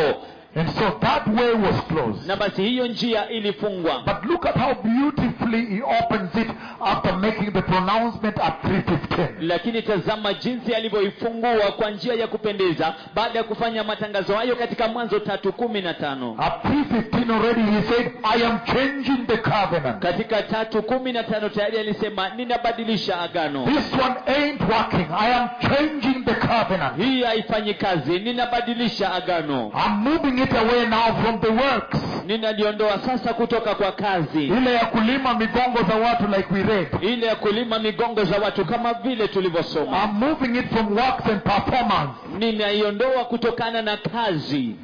I'm now delivering the church. Na sasa nalikomboa kanisa. And I'm bringing it to the grace. Na nalileta kwa neema. And we read Zechariah chapter 6 all the way 11-13. Na tukasoma Zekaria 6:11 hadi 13. But look now, Lakini tazama sasa, when he slaughters an animal anapomchinja mnyama at Genesis 3:21, katika Mwanzo 3:21. look now the beautiful work that takes place Tazama sasa kazi ya kupendeza by the inayofanyika blood. kwa damu. Matthew chapter 27:51, Mathayo 50-51. Mathayo 27:50-51. He says, Anasema and when Jesus had cried out again in a loud voice, kwamba Yesu alikuwa amelia tena kwa sauti kubwa, he says, he gave up his spirit. akakata roho. 51, he says, at that moment the curtain of the temple was torn into two from top down. Wakati huo pazia la hekalu likachanika vipande viwili kuanzia juu hadi chini. And the earth shook. Dunia ikatetemeka. And all the holy people Na watu wote watakatifu that were in the graves, waliokuwa they makaburini came out. wakatoka. The power has come. Nguvu imekuja. But you see also the symbolism of that. Lakini pia unaona ishara ya hiyo, That he went down under kwamba alienda chini to release release those that were bound there. kuwaachilia wale ambao walikuwa wamefungwa pale. There are some holy people. Kulikuwa na baadhi ya watu There are watakatifu. some people that lived Kuna watu walioishi and observed righteousness. na kuzingatia uhaki. And then people came out Alafu watu wakatoka and lived with other people in Jerusalem. na This is the wakaishi na powerful watu God wengine we are Yerusalemu. worshiping. Huyu ni Mungu wa Hallelujah. ajabu tunayemwabudu. Haleluya. And so he's saying Na hivyo basi anasema that the covenant changed kwamba agano at likabadilika Genesis 3:15. katika Mwanzo 3:15. And that is what we saw Na yesterday. hicho ndicho ambacho tuliona jana, Now that I've brought in the blood, kwamba sasa nimeleta damu. allow me to handle 2, 3, 4, 5 scriptures Mniruhusu nikataje maandiko 2, 3, 4, 5, and 6 take you right back to Abraham where we were yesterday. na niwarejeshe kwa Abrahamu mahali ambapo tulikuwa You jana. remember yesterday Abraham was just about to slaughter Nakumbuka jana kwamba Abrahamu alikuwa karibu kuchinja the ram. mwana kondoo And dume. Isaac had just been untied, and I said, that is you, the church. Na It is you that was untied. Na Isaki alikuwa amefunguliwa, na nikasema hao ni nyinyi kanisa ambao mlifunguliwa. In Uganda you say mumute or mumute. Uganda mnasema How do you say it? Mumute. Mumute or mumute. Mumute means slaughter him. Mumute means release him. Mumute inamaanisha mufungue, muachilie. I choose mumute. Ninachagua mumute, kuachiliwa. Haleluya. You are very shocked, I know that, right? Umeshangazwa kwamba najua hiyo. So it's very powerful. Ni ya nguvu sana. They untied him. Can you sit down? Walimfungua. It's a mumute. Nasema mfungue. If you say it to somebody from the eastern side, they will slaughter that person, right? Ukisema hiyo kwa upande ule watu katika upande wa So mashariki please, watachinja mtu The huyo. Lord said, release him. Bwana alisema muachilie. Don't do anything to harm him. Usimudhuru. And then Isaac was released, and that was you. Alafu Isaki akaachiliwa, na huyo alikuwa wewe. And so we are beginning our way back to that place now. Alafu tunaanza kutafuta njia yetu kurudi mahali pale sasa. But when we look at this blood covenant, Lakini je, tunaweza angalia hili agano la damu? he has now slaughtered an animal and used the skin to emulate and postulate the garment of righteousness that is going to be restored, having been lost in this same garden. Amekwisha kumchinja mnyama na kuchukua ngozi yake na kumfunika kuashiria vazi. Ishara ni ya vazi ya uhaki ambao ilikuwa imepotezwa hapa kwenye bustani. Ishara ni mfano wa vazi la haki ambalo lilikuwa limepotezwa hapa katika bustani. Hallelujah. Hallelujah. The word is as sweet as honey. Neno ni tamu kama Hallelujah. asali. Hallelujah. And he says the following. Na anasema yafuatayo. Genesis chapter 4. Mwanzo mlango wa 4. Genesis 4. Mwanzo mlango wa 4. I'll begin with verse 1, but I wanted to read 3:5, but I'll begin 1. Nitaanzia mstari wa kwanza, lakini nataka kusoma 3 na 4. Adam lay with his wife Eve, Adamu akakutana kimwili na mkewe Eva, and she became pregnant and gave birth to Cain. akapata mimba akamzaa Kaini. And she said, with the help of the Lord I brought forth a man. Eva akasema, kwa msaada wa Bwana nimemzaa mwanamume. And she gave birth to his brother Abel, another son. Baadaye akamzaa Abeli ndugu yake. So she didn't catch it properly, right? Kwa hivyo hakuishika vyema. She was not right. Hakuwa sawa. This was not the seed, right? Hii haikuwa mbegu. We were here yesterday. Tulikuwa hapa jana That this Cain was not the seed, I said. kwamba huyu Kaini hakuwa ndiye mbegu. Nilisema We even found that Isaac is not the seed of Abraham. hata tuligundua kwamba Isaki hakuwa mbegu ya Abrahamu ambayo ilikuwa That ikisema. Melchizedek appeared before him with bread and wine and said, Abraham, Lakini this I am the seed of Abraham. Melkizedeki akajitokeza This is the seed of Abraham standing before you. mimi ndio mbegu ya Abrahamu ambayo nasimama mbele zako. But now when we go to 3 and 5, Unapoenda 3 na 5, Genesis 4, 3 and 5, he says, Mwanzo 4, 3 na 5 anasema, in the course of time, Cain brought some of the fruits of the soil as an offering unto the Lord.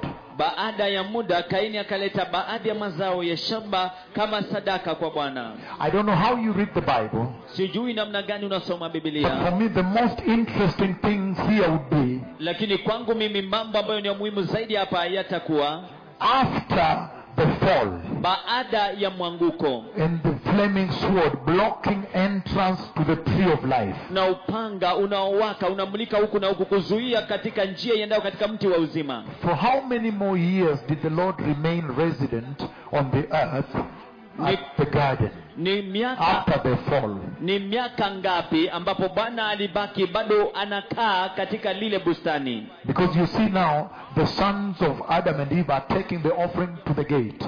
Kwa sababu unaona sasa wana wa Adamu wanapeleka sadaka kwa lango, The sacrifice. dhabihu.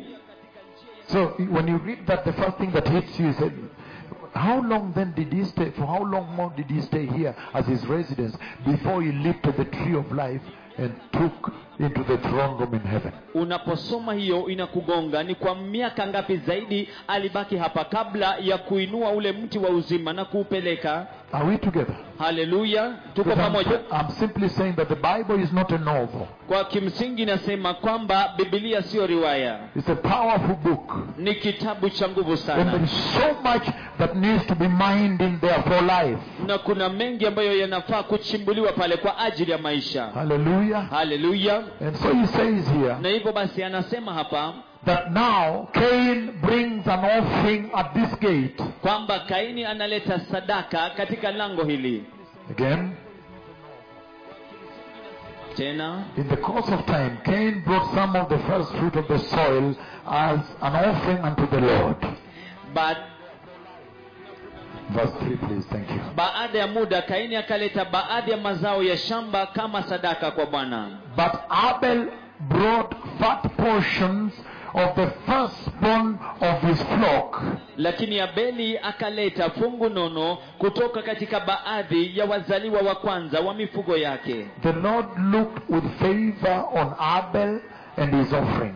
But for Cain and his offering, he did not look with favor. Bwana akamkubali Abeli pamoja na sadaka yake, lakini Mungu hakumkubali Kaini pamoja na sadaka yake. So you can see the message right there. Kwa hivyo unaweza kuona ujumbe pale ndani. Because he had already installed the sacrifice of the blood, the worship of the blood. Kwa sababu tayari alikuwa amezindua ibada ya damu, kuabudu damu. At Genesis 3, he spoke about it in 3:15. He executed the ram now, which is a prophecy at Genesis 3:21.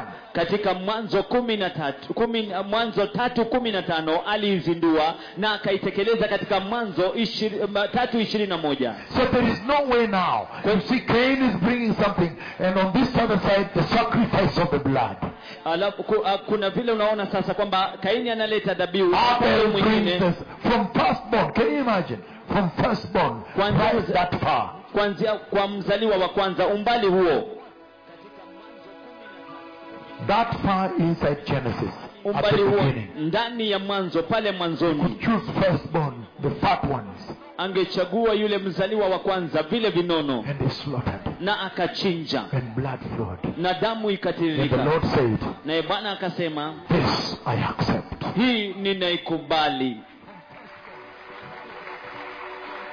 He had already installed Tayari alikuwa amezindua, the sacrifice of the blood. alikuwa amewekeza ile dhabihu ya damu. And he says the following. Na anasema From yafuatayo that point on, kuanzia wakati huo na in the kuendelea. book of Hebrews, Katika kitabu cha Waebrania, Hebrews, blessed people. Waebrania watu wabarikiwa.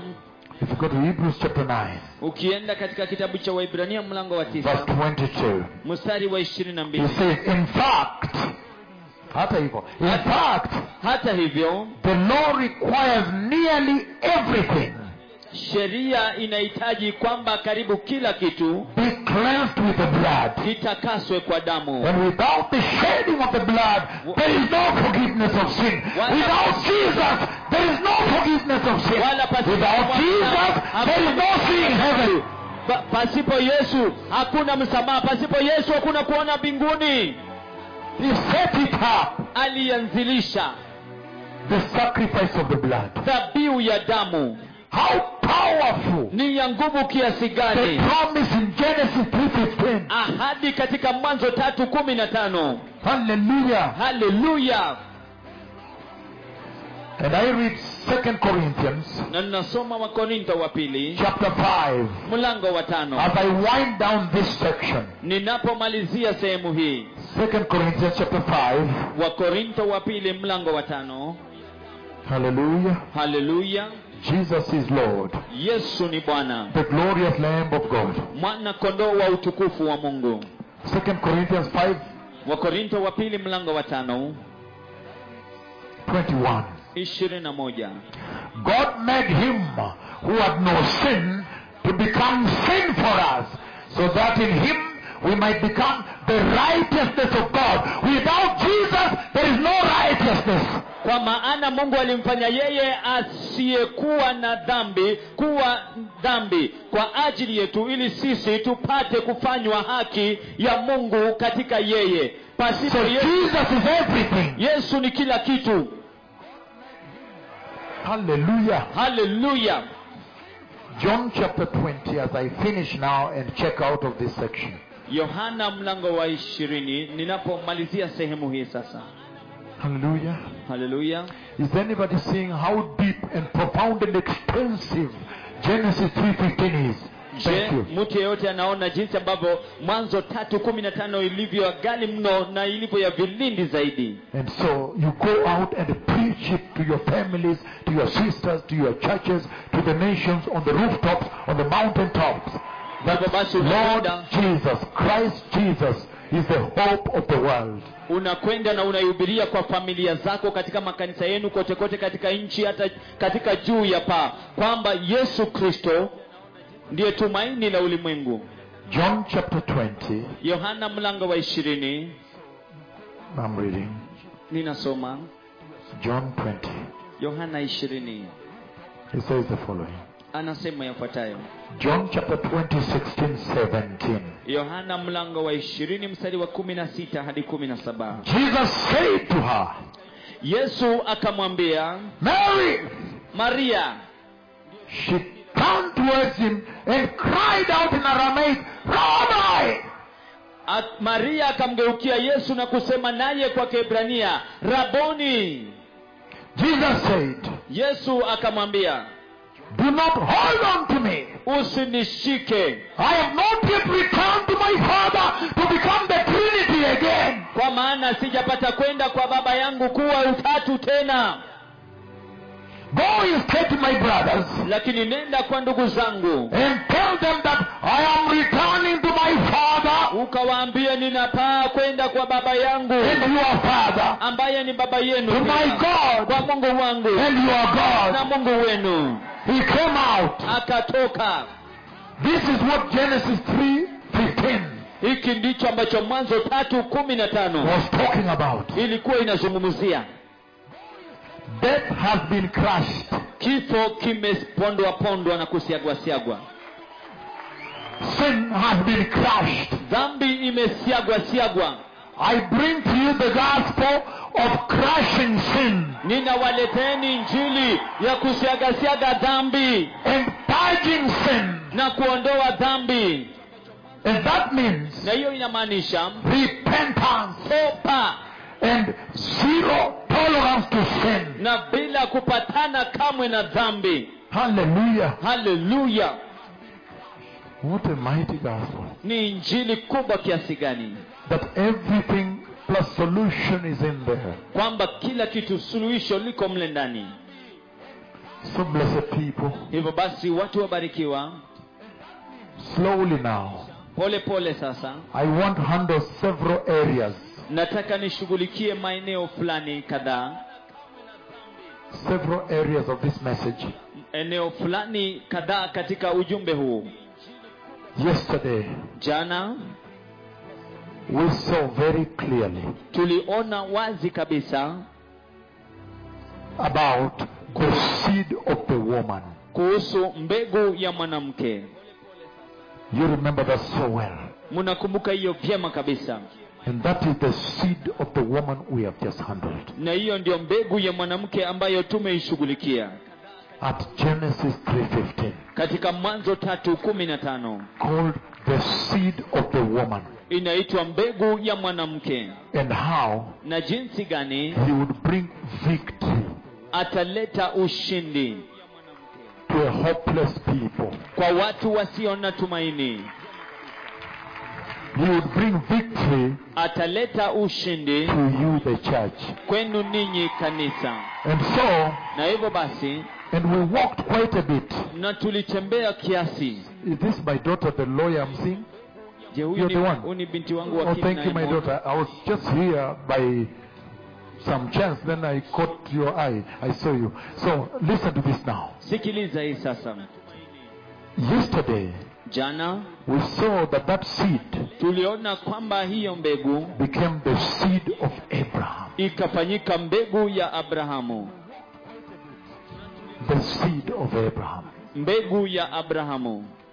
And then, Alafu we saw that ever since the Lord launched tuliona kwamba tangia Bwana alipozindua, Genesis 3:15, Mwanzo 3:15, there was a rollout. Things began to roll out mambo yakaanza kuzinduliwa across the entire Bible. kote kote katika Biblia yote, And all the time, na wakati wote pointing, it is you, it is you. ikikonyezea, ni wewe, ni wewe, You are the glorious Lamb of God. wewe ndiye mwana kondoo wa utukufu wa Mungu, You are the Messiah. wewe ndiwe Mesia, You are the Savior. wewe ndiwe Mwokozi, You are the King. wewe ndiwe You mfalme, are the mighty one. wewe ndiwe uliye The mkuu, Son of Man. mwana wa You are Mungu, the sacrifice of God. wewe ndiwe dhabihu ya You are Mungu, the living wewe water. ndiye maji The yaliyo living bread. mkate ulio The hai, Redeemer. mkombozi, The Savior. mwokozi, You are the champion. wewe ndiwe shujaa. Hallelujah. Haleluya. We saw that Bible began to roll out. Tukaona kwamba Biblia ikaanza kuzindua, And every scripture na kila andiko is pointing to Him. inamkonyezea yeye. Wow. Very powerful.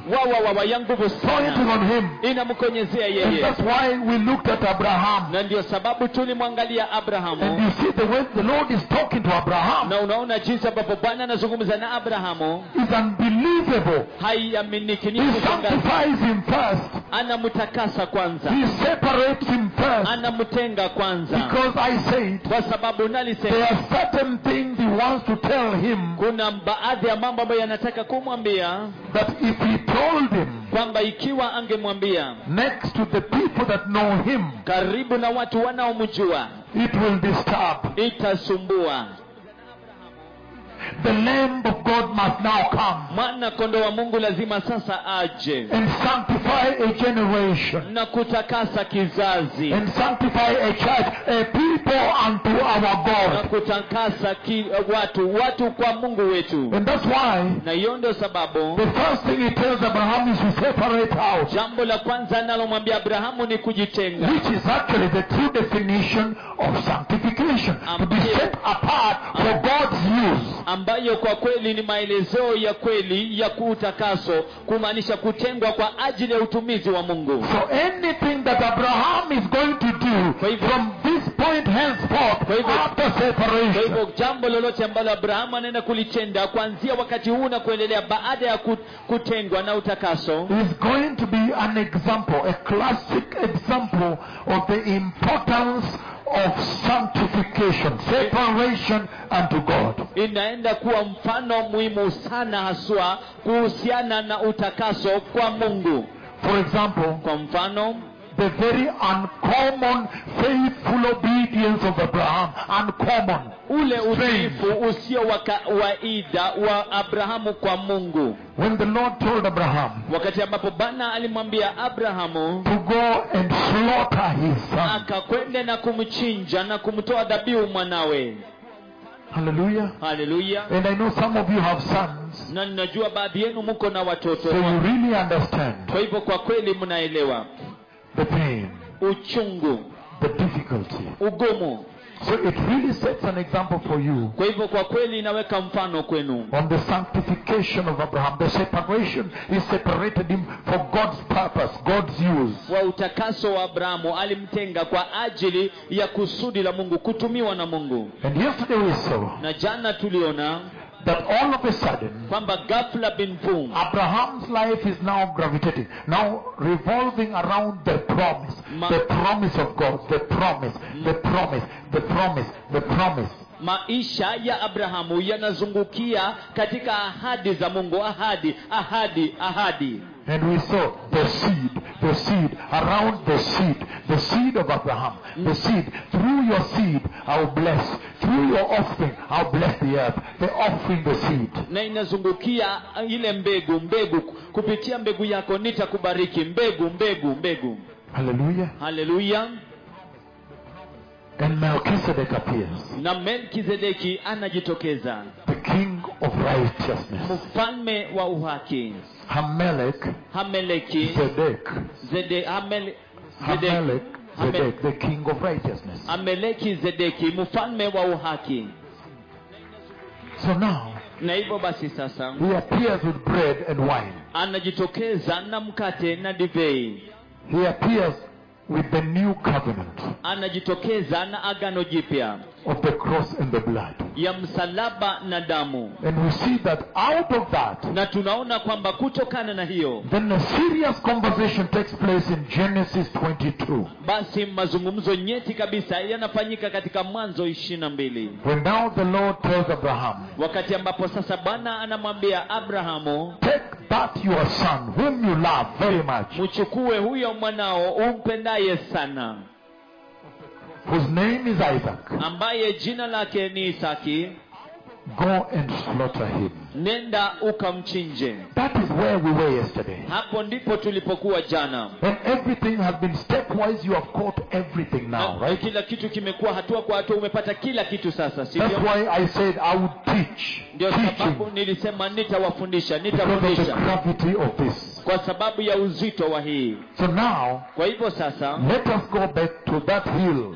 Hebu turudi katika huo mlima and see the prophecies Abraham was giving, na tuone ule unabii ambao Abrahamu alikuwa anatoa as he was walking with Isaac going up, alipokuwa akitembea na Isaki wakikwea mlima, up to the point when he bound him, he tied his hand, tied his legs, and placed him on the altar of wood. hadi kwa kiwango alipofunga mikono yake, miguu yake, na kumweka juu katika madhabahu katika juu ya kuni, madhabahu ya kuni, katika madhabahu ya kuni. And then halafu took the knife, akachukua kisu, ready to do it. akiwa tayari kuitekeleza. Then the Lord held his hand. Kisha Bwana akaushikilia mkono wake, usifanye. Hallelujah. Let us go back there. Hebu turudi huko.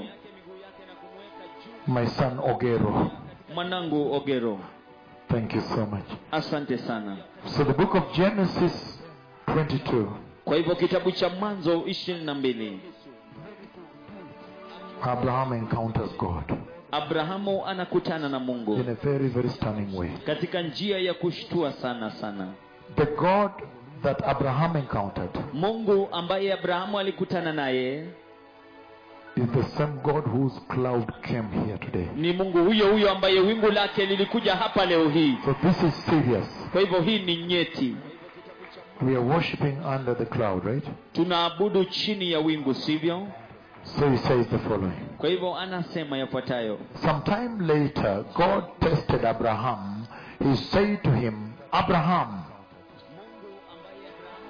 Baadaye Mungu akamjaribu Abrahamu, akamwambia Abrahamu.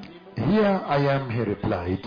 Mimi hapa. Abrahamu akajibu. Then God said, take your son, your only son Isaac, whom you love.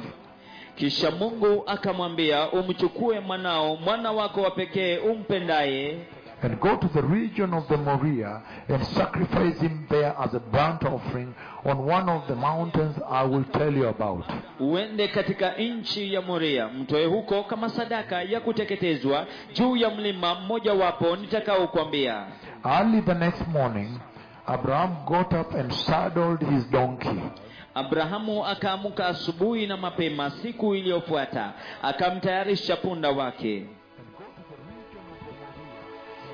Aren't you amazed that you don't read that Abraham contested, Abraham argued, he asked the Lord to give him some more time, he asked whether he should consult a little bit. Je, haushangai kwamba Abrahamu hakupinga, hakuomba muda zaidi ili akaende kutafuta ushauri? The next morning woke up early and saddled the donkey. Asubuhi iliyofuata akaamuka asubuhi na mapema na kumtayarisha punda wake. And he says, naye anasema, Abraham got up and saddled the donkey. He took with him 2 of his servants and his son Isaac. Akawachukua watumishi wake wawili pamoja na Isaki mwanawe. When he had cut enough wood for the burnt offering, he set out for the place God had told him about. Baada ya kuchanja kuni za kutosha kwa ajili ya hiyo sadaka ya kuteketezwa, akaondoka kuelekea mahali Mungu alipokuwa amemwambia. On the 3rd day, Abraham looked up and saw the place in a distance. Siku ya 3 Abrahamu akainua macho, akapaona mahala pale kwa mbali. He said to his servants, verse 5. Mstari wa 5, akawaambia watumishi wake, stay here with the donkey while I and the boy we go over there. Kaeni hapa pamoja na punda wakati mimi na kijana tunakwenda kule. We will worship and then we will come back to you. Tutakwenda kuabudu na kisha tutawarudia. So the catch there, if you are reading, is we. You underline the we and we. Jambo la kunuku pale ni tutaenda. And I asked, nami ninauliza, what did Abraham know that we all do not know? Ni nini ambacho Abrahamu alijua ambao sote hatujui? What did he know that you don't know? Ni nini ambacho alijua ambacho wewe haujui? To be able to say such a thing. Ili kuweza kusema kitu kama hicho. In Genesis 15, katika Mwanzo 15, he was well instructed on how to slaughter those animals, two halves, how to sacrifice before the Lord. Aliagizwa namna ya kuchinja wale wanyama, jinsi ya kutoa dhabihu wale wanyama, kuchinja mara mbili. To split into half and lay one half here and one half here. Kupasua mara mbili, kuweka nusu hapa na nusu nyingine hapa. And the Lord is telling him, na Bwana anamwambia to go up there akwe pale juu and sacrifice his son in the same way. Na akamtoe dhabihu mwanawe kwa njia ile ile. And yet he is busy saying to the servants, na ile hali ana shughuli nyingi ya kuambia watumishi, you guys stay here, enyi watu kaeni hapa, while the boy and I we go up there to worship. Wakati ambapo kijana na mimi tunapanda pale juu kwenda kuabudu. So we will go there, na anasema tutaenda huko and worship, na kuabudu, and we will come back. Na tutarudi. You don't find that Abraham started weeping before the servants. Do you find it there? Haupati kwamba Abrahamu anaanza kulia mbele ya watumishi. Nimepoteza huyu mtoto, huyu ameenda.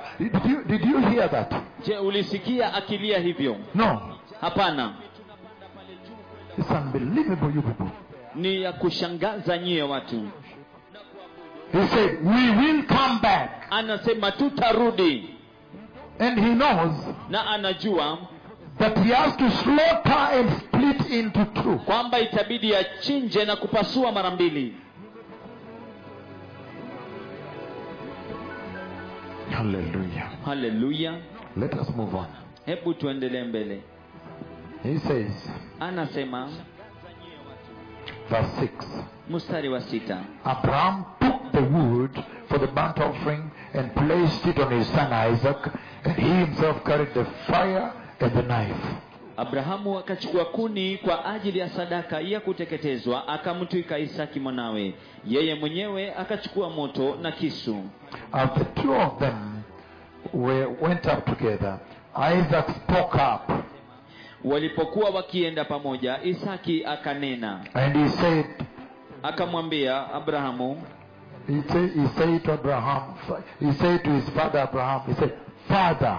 Akamwambia baba yake Abrahamu, akasema, baba yangu. Yes, my son, Abraham replied. You can imagine that reply. Yes, my son. Abrahamu akaitika, mimi hapa mwanangu. As in, yes, my son, what is it? Ni kana kwamba mimi hapa mwanangu ni nini? It is a heavy journey. Ni safari nzito. That journey is heavy. Hiyo safari ni nzito. It is a heavy journey. Ni nzito sana hiyo safari. Then he says the following. Kisha akasema yafuatayo. Yes, my son, Abraham replied. Mimi hapa mwanangu, Abrahamu akaitika. The fire and the wood are here, Isaac said. Moto na kuni zipo.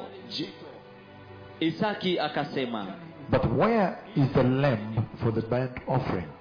Je, yuko wapi mwana kondoo kwa ajili ya sadaka ya kuteketezwa? Abraham answered. Abrahamu akajibu. God himself will provide the lamb for the burnt offering, my son. Mwanangu, Mungu mwenyewe atajipatia mwana kondoo kwa ajili ya hiyo sadaka. And the two went on. Na hawa wawili wakaendelea mbele pamoja. And then Jesus comes later. Alafu Yesu anakuja baadaye. In John chapter 8. Katika Yohana mlango wa 8. Verse 58, and he says the following. Mstari wa 58 na anasema yafuatayo. John chapter 8.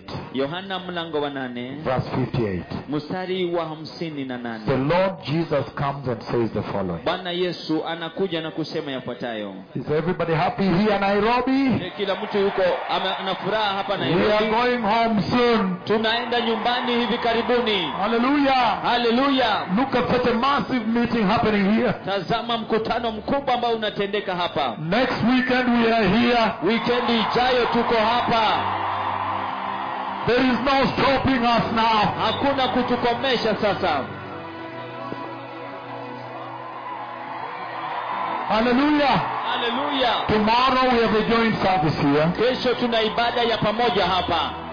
After tomorrow, Baada ya kesho, the next Friday we are back here. Ijumaa ijayo tutarudi hapa. Hallelujah. Hallelujah. Because the Messiah is coming. Kwa sababu Mesia anakuja. And I know I'm beginning the missions to the nations next year. Na ninajua ninaanza huduma kwa mataifa mwaka ujao. And so then the window for Kenya is beginning to close now. Basi dirisha la Kenya linaanza kufungwa sasa. Because now the other nations are getting ready. Kwa sababu sasa mataifa yale mengine yanakuwa tayari. John chapter 8. Yohana mlango wa 8. John chapter 8. Yohana mlango wa 8.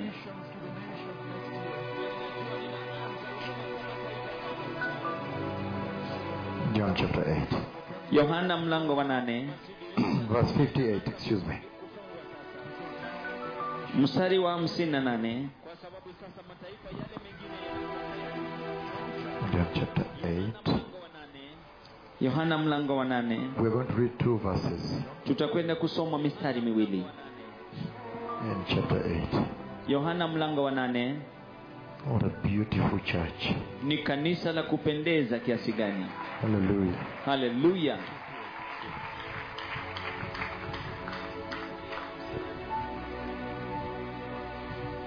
This is what he says. Hivi ndivyo inavyosema John chapter 8, Yohana mlango wa 8. verse 58. Mstari wa 58. I tell you the truth, Jesus answered. Yesu akamwambia, amin amin nawaambia, Before Abraham was born, I am.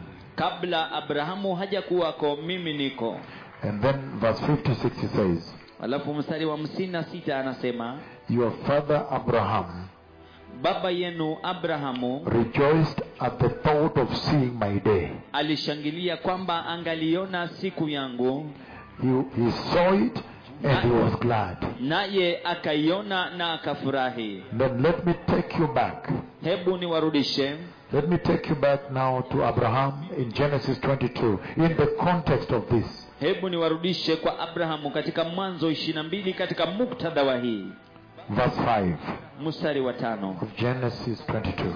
Mwanzo 22. He said to his servant, stay here with the donkey while I and the boy go over there. We will worship and we will come back. Akawaambia watumishi wake, kaini hapa pamoja na punda, wakati mimi na kijana tunakwenda kule, tutakwenda kuabudu na kisha tutawarudia. And then verse 8, the second prophecy in verse 8. Mstari wa 8, unabii wa pili. He says, Abraham answered, God himself will provide the lamb for the burnt offering, my son. And the two of them still went on together. Abrahamu akajibu, mwanangu, Mungu mwenyewe atajipatia mwana kondoo kwa ajili ya hiyo sadaka. Na hawa wawili wakaendelea mbele pamoja. So do you now understand, blessed people? Je, sasa mnaelewa watu wabarikiwa? The two hills, the two mountains, Milima miwili, Mount Calvary mlima Kalvari and Mount Moriah, where Isaac was going to be slaughtered. na mlima Moria ambapo Isaki alikuwa anakwenda kuchinjwa. Which of them did Abraham see in his dream? Which did he see when he said, God himself will provide the lamb for the sacrifice? Ni gani hiyo kati ya hiyo milima miwili ambayo Abrahamu aliona aliposema kwamba Bwana mwenyewe atajitwalia mwana kondoo kwa ajili ya dhabihu? And they were climbing up to Moriah. Na walikuwa wakipanda wakikwea mlima wa Moria. Which of the two did he see in the dream? Ni gani kati ya milima hiyo miwili aliona katika ndoto? Mount Calvary. Mlima Kalvari. Yes, that is the one he saw. Huo ndio ambao aliuona. And Abraham, naye Abrahamu, he saw. That's why Jesus came and testified that Abraham already saw my day. aliona. Ndio sababu Yesu akakuja na kushuhudia kwamba Abrahamu tayari aliona siku yangu. I don't want to involve the ministry. These two are ministering here. The cloud of God is here. Hawa wawili wanahudumu hapa, wingu la Mungu linahudumu hapa. I don't want to I don't want to mention beyond the rapture. It's not really necessary at this hour. Sitaki kutaja baada ya unyakuzi kwa sababu sio muhimu sana hapa.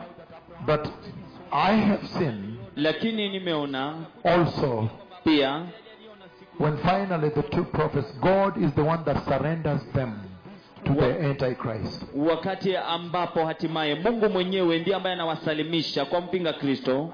And actually the tying by the pingu is behind like this. Na mbingu iko nyumba, kufungwa mbingu iko nyuma namna hii. And very tight. Alafu wamefungwa pingu. And then assassinated. Alafu wanauawa. But they don't like the life comes out of the body like this. So they gaze at their dead body for 3 days and a half. Uhai unatoka katika mwili namna hii. Kwa hivyo wanatazama mili yao ambayo imekufa kwa siku 3. So Abraham, hivyo basi Abrahamu, let's come back to Abraham and the Lamb of God. Hebu turudi kwa Abrahamu na mwana kondoo wa Mungu. He said, alisema, we will come back. Tutarudi. Verse 8. Mstari wa 8. He gave the prophecy akapeana unabii that God himself kwamba Mungu mwenyewe will provide the lamb, not a ram, atajitwalia mwana kondoo, sio kondoo dume. The lamb for the sacrifice. Mwana kondoo kwa ajili ya dhabihu. When now they woke up, God provides a ram, not a lamb. Wakati sasa wanapokuwa pale, Bwana anajitwalia kondoo dume, si mwana kondoo. That's why I asked which of the hills had he seen? But Jesus already said it, right? Ndio sababu nikauliza ni kati ya milima gani ambayo aliona, lakini Yesu tayari ameisema. Jesus said, Yesu alisema, he already saw my day on Mount Calvary. Tayari aliona siku yangu katika mlima Kalvari. So as we were going, kwa hivyo tulipokuwa tunaenda, as Abraham was going, Abrahamu alipokuwa akienda with the boy, pamoja na kijana, he had already seen tayari alikuwa ameona the crucifixion of the Messiah, kusulubishwa kwa Mesia,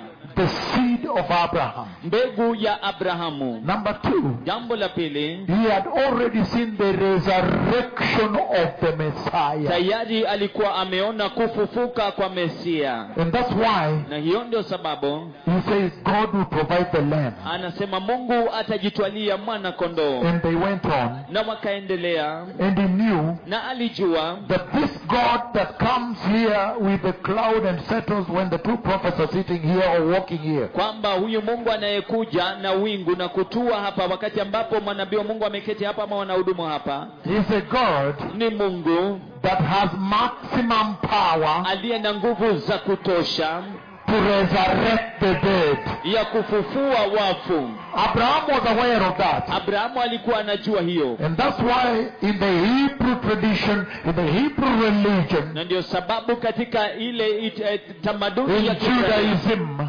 katika Uyuda, they say wanasema they believe that Isaac was killed. wanaamini kwamba Isaki aliuawa, And God resurrected Isaac. naye Mungu akamfufua Isaki. And so if you go to Hebrews 11, Kwa hivyo ukienda katika Waebrania 11, let's finish the slaughtering of the ram today. hebu tumalizie kuchinjwa kwa mwana kondoo leo hii. Hallelujah. Kwa kondoo dume leo hii. What an extensive message. You cannot finish in a weekend. Ni ujumbe mkubwa kiasi gani uweze ukaumaliza kwa wikendi. Hallelujah. Hallelujah. And then he says, Alafu kisha asema, thank you, the Lord bless you. asante Bwana akubariki. I just discovered the trumpeters and the people playing the saxophone very Ndio powerfully. kwamba wanaocheza tarumbeta na zeze ni wa nguvu sana. He says here, Anasema hivi, when they reached the place God had told him about, verse 9, mstari wa 9. I'm on 22, Genesis. I'm going to Hebrews later. Let's have him slaughter the ram. Mwanzo 22. Hallelujah. Hallelujah. Thank you, Randy. Asante Randy. Are you ready? Genesis 22 verse 9, it says, Mwanzo 22 mstari wa 9. when they reached the place God had told him about, Abraham built an altar there and arranged the wood on it. Walipofika mahali pale alipokuwa ameambiwa na Mungu, Abrahamu akajenga madhabahu hapo, akaziweka kuni juu yake. He bound his son Isaac and laid him on the altar on top of the wood. Akamfunga Isaki mwanawe na akamlaza kwenye madhabahu juu ya zile kuni.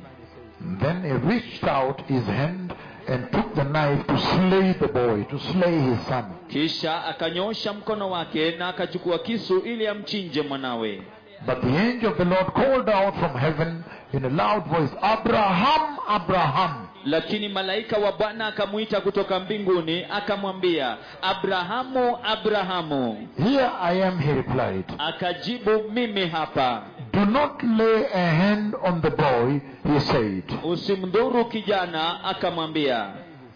Do not do anything to harm him.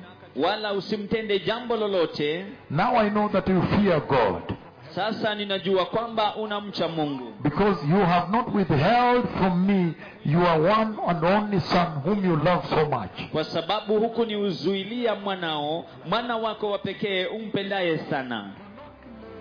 And then he goes on to say verse 13, Alafu anaendelea mbele kusema mstari wa 13, which is a prophecy again, the third prophecy. ambao ni unabii tena, unabii wa tatu. Abraham looked up and there in the thicket he saw a ram caught by its horns.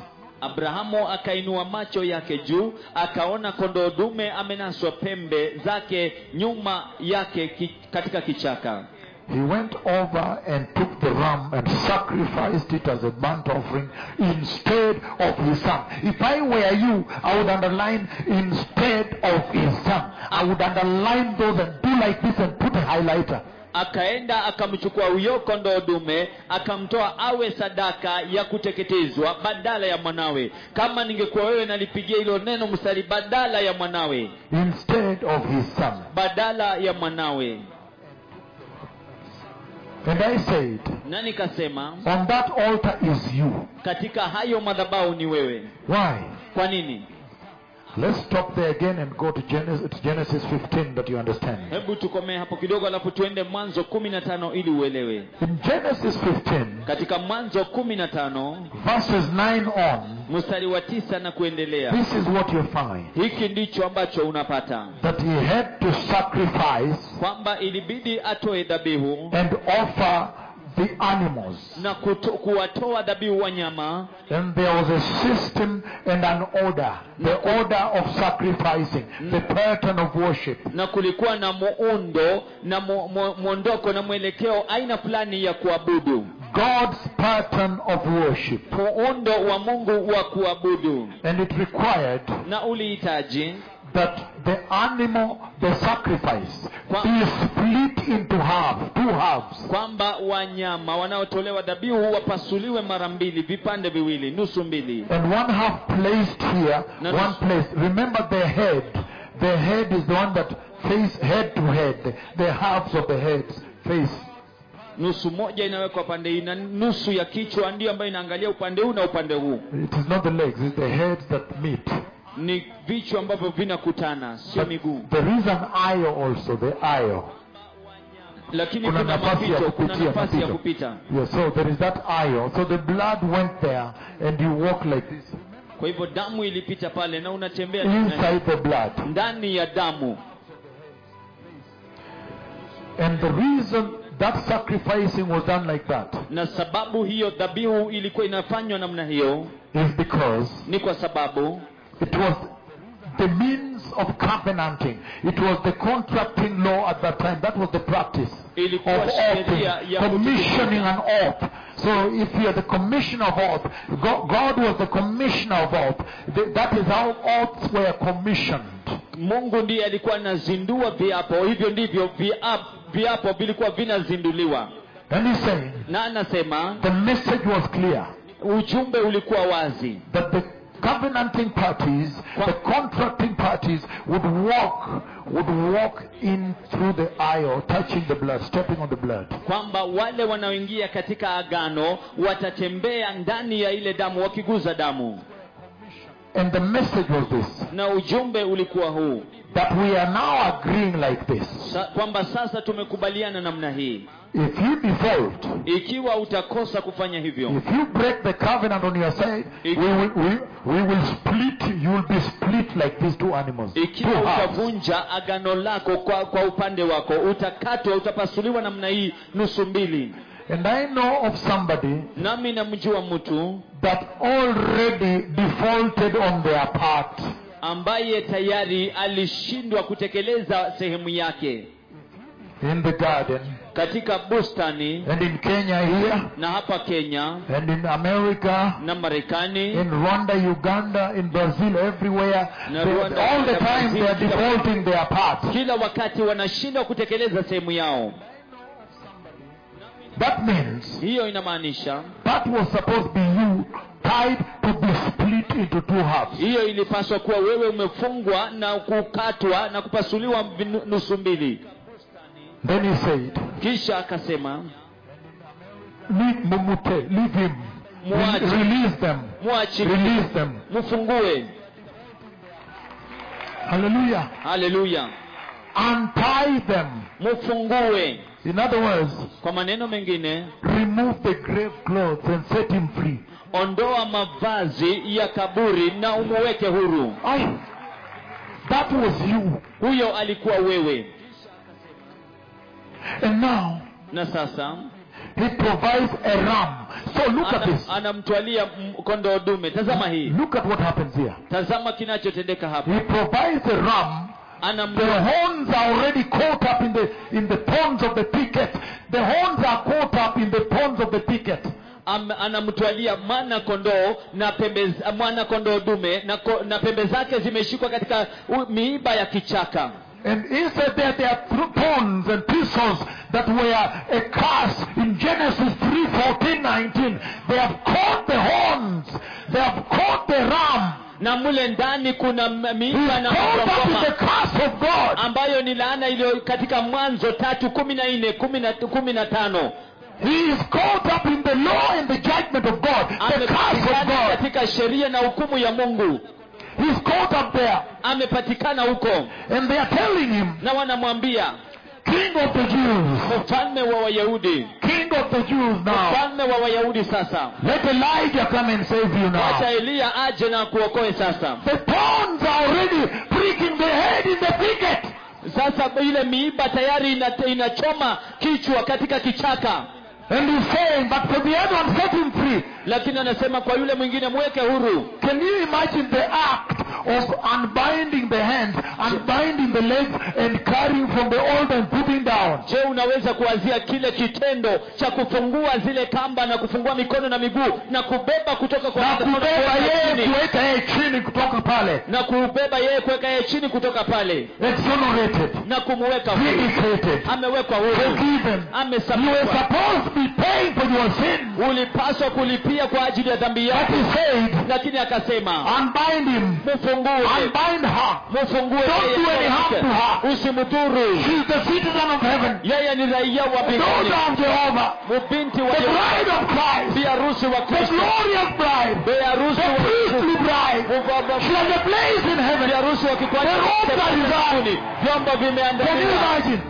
Unaweza ukawazia? Can you imagine? Je, unaweza ukawazia Untying and carrying back. kumfungua na kumrudisha, kumbeba, kumrudisha? Can you imagine what Isaac thought as they walked back down? Je, unaweza kuwazia Isaki alifikiria nini walipokuwa wakitembea kurudi He chini? must have thought and said, is it really true that this guy wanted to kill me? Je, lazima alikuwa anawazia kwamba je, ni kweli mtu huyu alikuwa anataka kuniua? This guy really wanted to finish me? Kweli kabisa mtu huyu alitaka kunimaliza? This is a very powerful moment in the church. Huu ni wakati wa nguvu sana katika kanisa, To be able to place gravity on the blood and the cross. ili kuweza kuweka uzito katika damu ya Yesu And restore the church na kulirejesha kanisa back to the holiness of the cross. kurudi katika utakatifu wa msalaba, The holiness of the blood. utakatifu wa damu, Because it is the blood that exonerated you. kwa sababu ni damu iliyokuweka huru. Hallelujah. Haleluya! Set you free. Ikakuweka huru, And it's a much higher blood. na ni damu ya kiwango cha juu zaidi. If he had sacrificed Isaac, that was very low. Kama angemtoa dhabihu Isaki, hiyo ilikuwa ya That chini blood is sana. too low. Cannot redeem the nations. Hiyo damu ni ya chini sana, Cannot redeem the earth. haiwezi kukomboa dunia. In fact, it will be equal occult, human sacrifice. Ingetoshana na kafara ya binadamu, Occult, satanic worship. ile ibada ya shetani. But now the glorious Lamb of God Lakini sasa mwana kondoo wa Mungu wa utukufu was caught right there. alipatikana pale pale, Was caught in the thicket with the horns. alishikwa katika kichaka, pembe zimeshikwa kwenye kichaka cha miiba, And he's not complaining. na halalamiki. He's only caught there, but he's afraid what might happen to him. Ameshikwa tu pale na anashangaa nini ambacho kitamtendekea. He's caught up there Ameshikwa huko with his horns. na pembe zake, Arrested there. amekamatwa huko Like this. namna hii. Look at how he was arrested. Tazama vile alivyokamatwa With the horns. na pembe zake.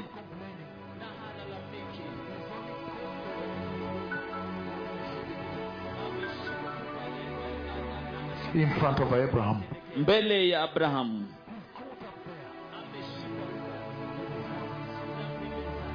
Bread and wine Mkate na divei in his hands.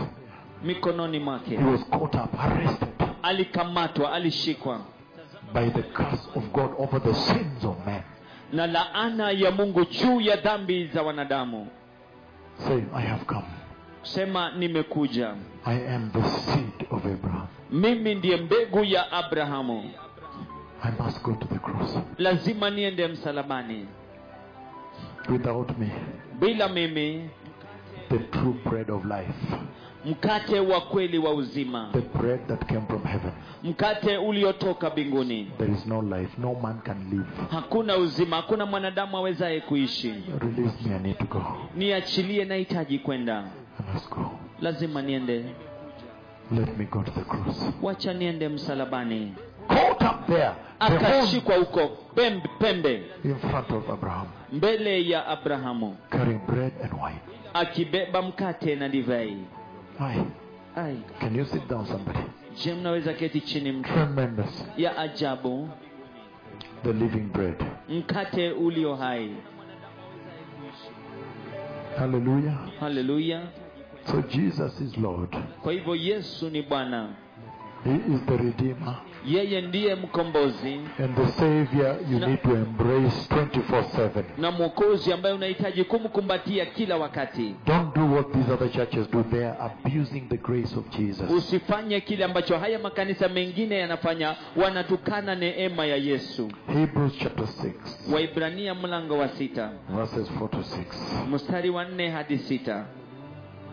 Hebrews chapter 6, Waibrania mlango wa 6 4 to 6. mstari wa 4 hadi 6.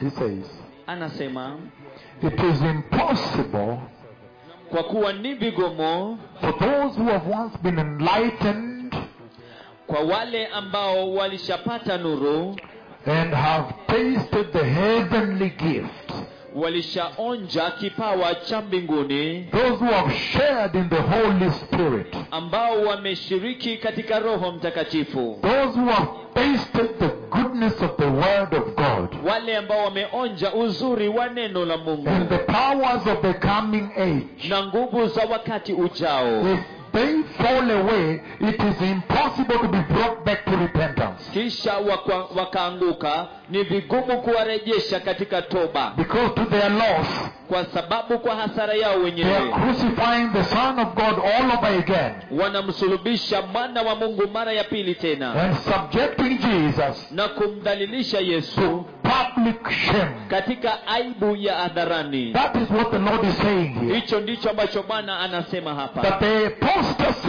you see in the present day church, kwamba mwanguko wa imani ya kweli mnaoona katika kanisa la sasa, he has laid a powerful case for the blood of Jesus. ameweka kesi ya nguvu sana kwa ajili ya damu ya Yesu. How the Lord went through all that travail and suffering Jinsi ambavyo Bwana alipitia mateso hayo yote na huzuni na in uchungu, order to vindicate you, ili aweze to set you free from death, kukuweka huru kutoka kwa mauti, to earn you a place in eternity, kukupatia nafasi katika umilele. caught up in the thorns of the thicket, Ameshikwa katika pembe zake zimeshikwa katika kichaka cha miiba, caught up in the thorns on that cross, and they are saying, King of Jews, and they are spitting to him, on him, and they are striking the head.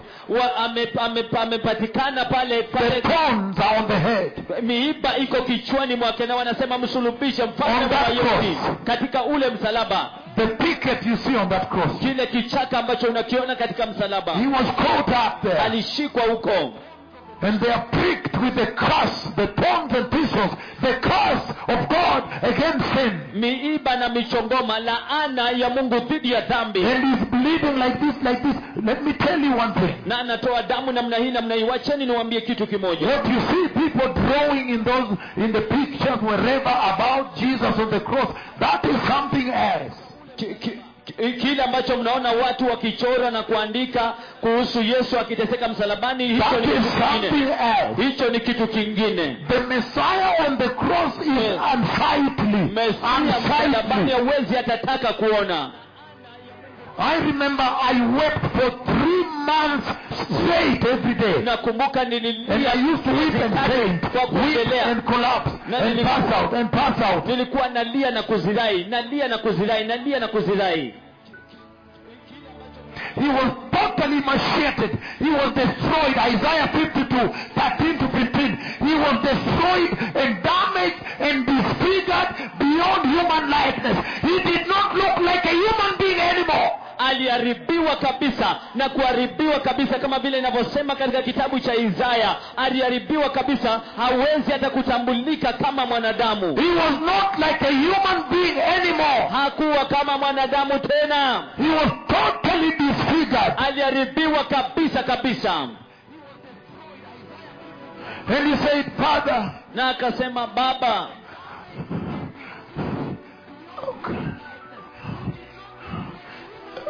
they have pierced my hands. wamedunga mikono yangu, They have also pierced my feet. He was reporting to the Father. pia wamedunga miguu yangu. Alikuwa akipeana ripoti, alikuwa akimwambia Baba, I am less than a worm. I am like a worm. I'm less than a human being. mimi ni kama minyoo, mimi ni kama mnyoo, mimi ni chini kuliko mwanadamu. The abuse of the grace Matukano ya neema across the nations of the earth kote kote katika mataifa ya dunia must now come to an end. lazima sasa ifikie kikomo, That we may honor Jesus kwamba tukamheshimu Yesu for this tremendous sacrifice. kwa ajili ya dhabihu hii ya ajabu. The King of glory. Mfalme wa utukufu He left glory aliacha utukufu and came. na akaja. I was very shocked Nilishtuka sana because he said, kwa sababu he alisema, wrote me a note. aliniandikia waraka Then he placed. na kisha akaiweka, Then he said, na kisha akasema, Melchizedek's day siku ya Melkizedeki is known as the day of righteousness. inajulikana kama siku ya uhaki. Then I understood the day of rapture. Na kisha nikaelewa siku ya unyakuzi. Then I understood Kisha nikaelewa that when he prayed, kwamba Father, aliposema Baba, put me back. nirudishe, Put back the glory as we were before the creation of the heaven and the earth. nirudishe utukufu kama vile tulivyokuwa kabla ya kuumbwa kwa dunia, mbingu na dunia. I understood that the Father answered that prayer.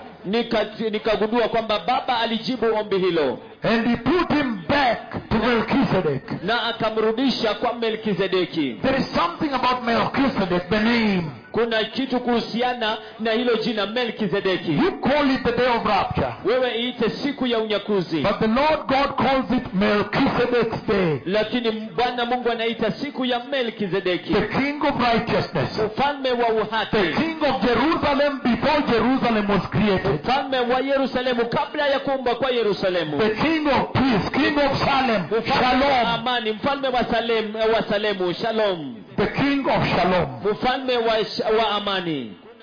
The prince of peace. Mfalme wa amani.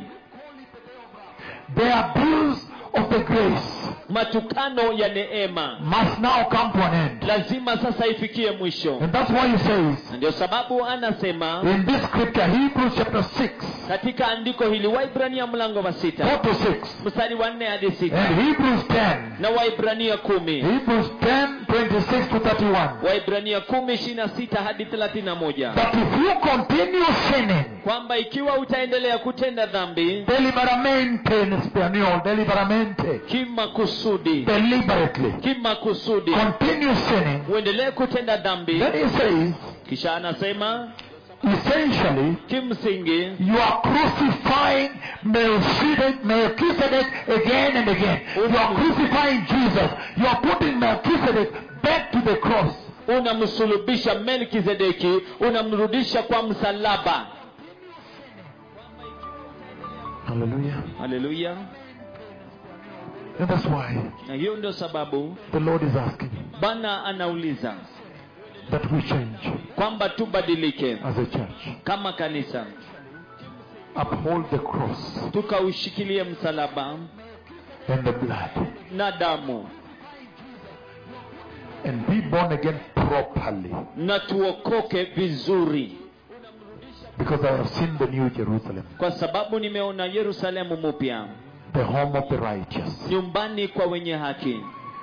I have seen the church Nimeliona kanisa lifting up, going, leaving the soil. likiinuka juu na kutoka kwa udongo likienda. Let me tell you one thing. Hebu niwaambie kitu kimoja, Not even one sin will leave the soil. hakuna hata dhambi moja itakayoinuka kutoka kwa udongo, kwa mchanga. So you rather repent properly and be born again well and receive the Holy Kwa Spirit. hivyo afadhali ukatubu vyema vizuri na uokoke vizuri na umpokee Roho Mtakatifu na utubu. Hallelujah. Hallelujah.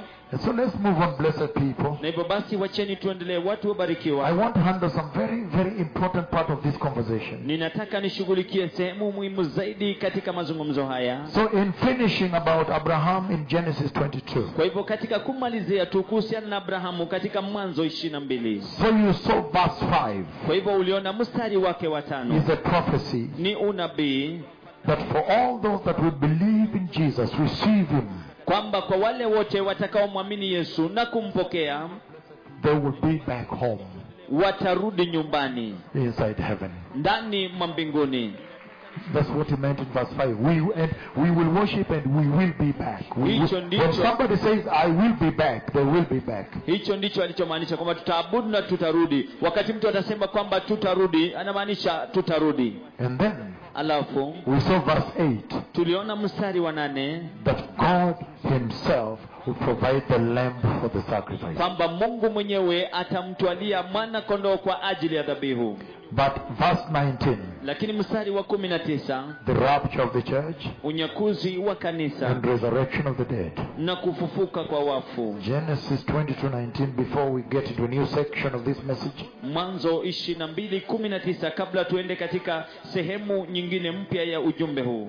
He says the following. Anasema yafuatayo. Then, that's the most powerful prophecy. Then Abraham returned with his son Isaac to his servants, and they set off Beersheba, and Abraham stayed in Beersheba. Ndipo Abrahamu akawarudia watumishi wake, wakaondoka wakaenda wote pamoja mpaka Beersheba. Abrahamu akaishi huko Beersheba. The other versions say, tafsiri nyingine zasema, then Abraham and Isaac ndipo Abrahamu na Isaki came back down here wakarudi chini hapa to his servants, kwa watumishi wake, and they all went back home. na wote wakarudi nyumbani. Somebody will go home. Mtu atarudi nyumbani, ataenda nyumbani. When you receive Jesus, Wakati ambapo unampokea Yesu, receive the gospel, unapokea injili and be baptized in complete immersion, na kubatizwa katika kuzamishwa kamilifu, and then be baptized in the Holy Spirit alafu kisha ubatizwe katika Roho Mtakatifu and fire. na moto. The fire is meant to incinerate the sinful desires of man, of flesh. Moto unasababishwa kuchoma zile tamaa mbaya na dhambi, and then to reconform your soul with the soul of Christ, with the requirements of God. alafu kuungamanisha nafsi yako na So we are nafsi talking yako. about the reconfiguration here. Kwa hivyo tunazungumzia It's a kuhusu total kubadilishwa, overhaul. kutengenezwa upya, ni ubadilisho mpya kabisa. Nimesema ya kwamba ile moto ya Roho Mtakatifu, wakati utabatizwa na moto itateketeza uchafu yote na dhambi, na alafu sasa italainisha nafsi yako na nafsi ya Bwana. Hallelujah. Hallelujah. It will conform your soul Italainisha nafsi yako with the requirements of God. na matakwa ya Mungu. It will conform your soul with heaven. Italainisha nafsi yako na mbinguni. Hallelujah. Hallelujah. Now, Sasa I want to look at one other prophecy, nataka nitazame unabii mwingine mmoja, and he says, and I will share the vision here. na nitashiriki maono hapa. Hallelujah. Hallelujah.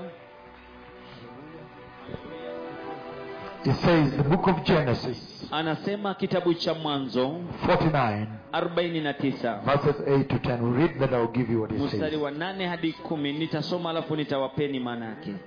Genesis 49. Mwanzo 49. So the part we wanted to discuss yesterday, I promised today, I think it will come tomorrow, right? Kwa hivyo ile sehemu ambayo niliwaahidi jana kwamba itakuja leo na kisa itakuja kesho. That the fifth prophecy is number 5, I think. Ule unabii wa 5, nambari 5 na kisia. Now, Genesis 49, Mwanzo 49 verses 8 to 10, it says, mstari wa 8 hadi 10 anasema, Judah, Yuda, your brothers will praise you, ndugu zako watakusifu, your hand will be on the neck of your enemies. mkono wako utakuwa shingoni mwa adui zako. Your father's sons will bow down to you. Wana wa baba yako watakusujudia. You are a lion's cub, O Judah. Yuda, wewe ni mwana simba. You return from the prey, my son. Unarudi toka mawindoni mwanangu. Like a lion, he crouches and lies down. Kama simba unyemelea na kulala chini. Like a lioness, who dares to rouse him? Kama simba jike, nani adhubutuye kumwamsha? The scepter will not depart from Judah, Fimbo ya ufalme haitaondoka kwa Yuda, nor the ruler's staff from between his feet. wala fimbo ya mtawala kati ya miguu yake. That is the prophecy I want to handle today. Huo ndio unabii ambao nataka kuushughulikia leo hii. About the sanctifier. Kuhusiana na anayetakasa. About the savior. Kuhusiana na Mwokozi. The redeemer. Mkombozi. That comes to sanctify the church and prepare them for the glorious eternal kingdom of Jehovah. Ambaye anakuja kulitakasa kanisa na kuandaa kwa ajili ya kukuja kwa utukufu kwa Yehova. So this prophecy says. Kwa hivyo unabii huu unasema, the sanctifier, anayetakasa, the savior, Mwokozi, would be a lion's cub. atakuwa mwana simba. Mtoto wa simba. Mwana simba, that is true. Mtoto wa simba. Hallelujah. Hallelujah. The gospel imewaka in the center of the city. Injili imewaka katikati mwa mji. We are here next weekend. Tuko hapa weekend ijayo. The message is too big, right? Ujumbe ni mkubwa sana. So he's saying kwa hivyo anasema that the entire Bible kwamba Biblia yote is pointing at him. Pointing at him. That is he. That is him. Huyo ndiye. He is glorious. He is the Lamb. He is coming. Anakuja. Hallelujah. Hallelujah. That the sanctifier kwamba mtakasaji anayetakasa would be a lion. Atakuwa simba. And the lion of the tribe. Na simba wa kabila. The tribe of Judah. Kabila la Yuda. So let us begin to walk slowly now. Kwa hivyo wacheni tuanze kutembea polepole sasa. To understand what is he saying. Tuelewe anasema yapi. Because he has mentioned big things there in that prophecy. Kwa sababu ametaja mambo makubwa pale katika huo unabii. The lion. Simba. And he finishes his prey, his enemies. Na anamaliza maadui zake. And the ruler's staff. Na ile fimbo ya utawala is in his hands. iko mikononi mwake. In other words, he is a lawgiver.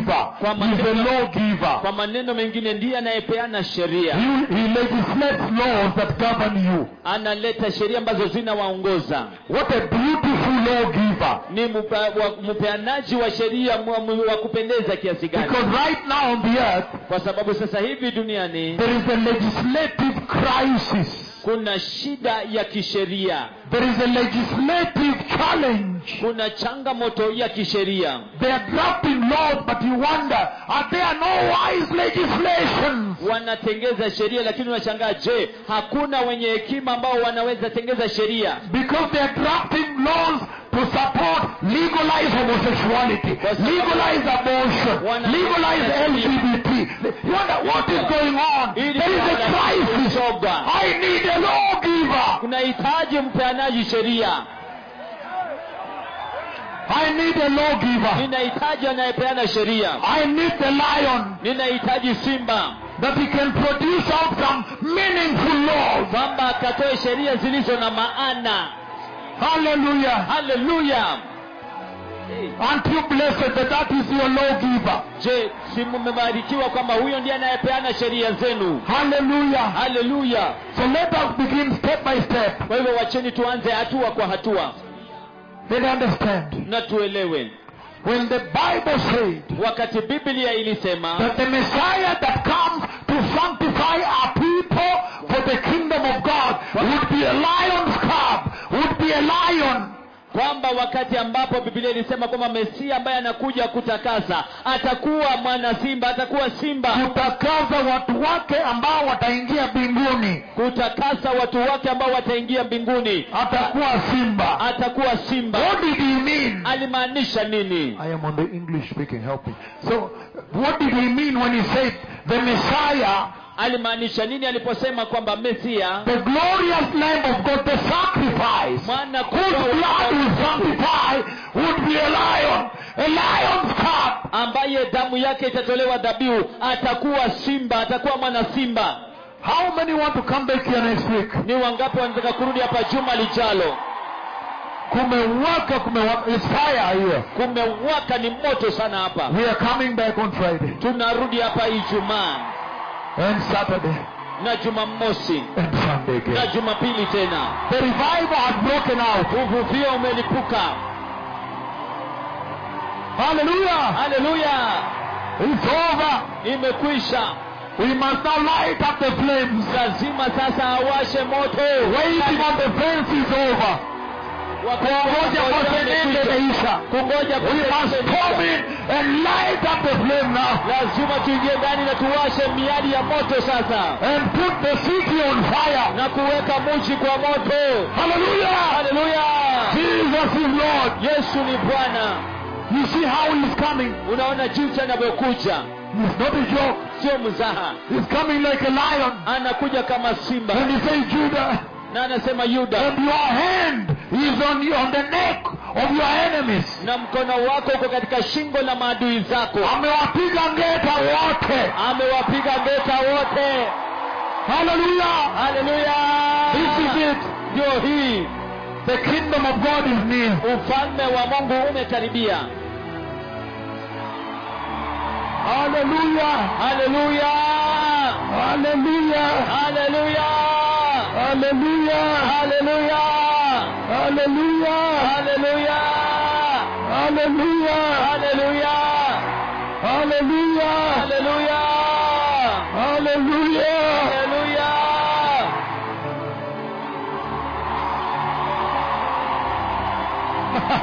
Look at that. Look at that population there.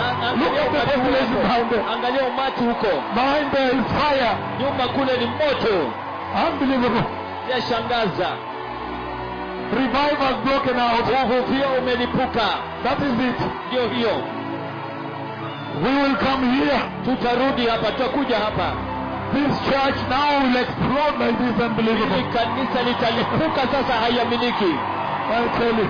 Nakwambia. So can we look at this now? Je, tunaweza kuangalia hii sasa? He would be a lawgiver. Atakuwa mpeanaji sheria. Holding the scepter Akiwa ameshika fimbo of rulership. ya utawala. He is sitting like this. Ameketi namna hii. Ai. The lion of the tribe. Simba wa kabila. Because the lion is the king. Kwa sababu simba ni mfalme. No other animal can say one thing. Hakuna mnyama When the lion is in place. Anaweza sema jambo lolote wakati simba yuko. Hallelujah. Hallelujah. And when he roars, na anaponguruma, everybody run and get broken that way. Kila mtu anakimbia na kuvunjika huko. Hallelujah. Hallelujah. Can you sit down? So this is deep. We need to go through this. It's long. Chini hii ni kubwa na ni ndefu. It is long. Kupitia hii ni ndefu. Hallelujah. Hallelujah. That is it. Ndio hiyo. Revival has come to town. Uvuvio umekuja mjini, jijini. I tell you. Nakwambia. Oh yes. Oh ndio. Big fire. Moto. All the way to Konoin. Kote hadi Konoin. And all the other places. Na mahali pengine pote. Hey. Oh yes. Oh ndio. Fire is burning here. Moto unateketea hapa. Thank you. So this is very long. Allow me to start going through this. Kwa hivyo hii ni ndefu, niruhusu nianze kuipitia hii. He's saying, anasema, thank you. Asante. He's saying, in other words, kwa maneno mengine, when these words were spoken to him, wakati maneno haya yalinenwa kwake, he essentially meant kimsingi alimaanisha that Jesus is the lawful owner of David's throne. Kwamba Yesu ndiye mumiliki wa halali wa enzi ya Daudi. Because remember, it will be held, the scepter will be held until the rightful owner comes, and it will be given him forever and ever. Kumbuka kwamba ile fimbo itashikwa hadi mumiliki mwenyewe aje, na itapeanwa kwake milele na milele. That also means hiyo pia inamaanisha that he is the king. Kwamba yeye ni mfalme. Number 3. Jambo la tatu, apart from being the king, kando na kuwa mfalme, he is the king of all kings. Yeye ni mfalme wa wafalme wote.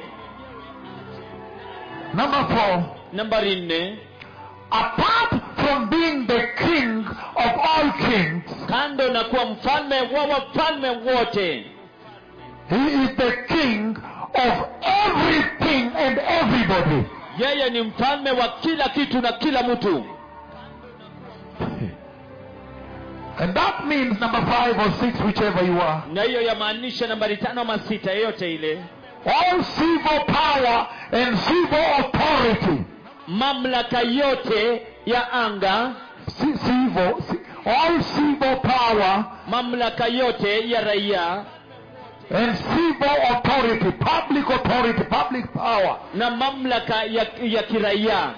Ya umma. All civil power and civil authority. Mamlaka yote ya umma na uweza wote wa umma. And honor. Na heshima. And strength. Na nguvu. And wealth. Na uweza. And glory. Na utukufu. And praise. Na sifa. Have been placed on Jesus. Imewekwa kwa Yesu. Hallelujah. Haleluya, Have been bestowed on him. imewekwa juu yake Wow. yote. What a king. Ni mfalme mkubwa kiasi gani! And he says, Naye anasema number 6, nambari 6, 7, whichever. He says, anasema that also means hiyo pia inamaanisha that he counsels and nullifies kwamba anafutilia mbali na kuondoa all other claims to authority. madai mengine yoyote ya mamlaka. All people that claim authority, he counsels them all. He nullifies their claims. Watu wengine wote ambao wanadai mamlaka anawafutilia mbali na kuondoa Na madai zao hizo. na madai zao hizo. Meaning, Kumaanisha when Harvard Law School wakati shule ya Harvard ya sheria claims authority, inapodai mamlaka he counsels it. anaifutilia mbali. When the United Nations Security Council Wakati Umoja wa Mataifa ambao ni shauri la usalama claims authority over the earth, inadai mamlaka juu ya dunia, he rises up and counsels it. anainuka na kuifutilia mbali. When the surgeons Wakati ambapo madaktari wa upasuaji of Johns Hopkins Medical School, wa Johns Hopkins, ile shule ya matibabu, the top surgeons on the earth, wale wapasuaji, madaktari wa upasuaji wa ngazi ya juu duniani, when they rise up and claim authority wanapoinuka na kudai mamlaka over the sick and what they can do, juu ya wagonjwa na kile ambacho wanaweza fanya, he rises up and counsels it. juu na kuifutilia mbali. Hallelujah! Haleluya! Simba wa Yuda ameshinda. Simba wa Yuda ameshinda. What was that song? Simba wa Yuda. Simba wa Yuda, huo wimbo. The Lion of Judah. The Lion of Judah. The lion, come forward here and sing that song here. This is the right time. Huu ndio wakati unaofaa. The Lion of Judah. Simba wa Yuda. Come my daughter right here. Njoo binti wangu papa hapa. The Lion of Judah. Simba wa Yuda. This is the moment to worship it, a moment. Huu ndio wakati wa kuabudu, huu ndio wakati.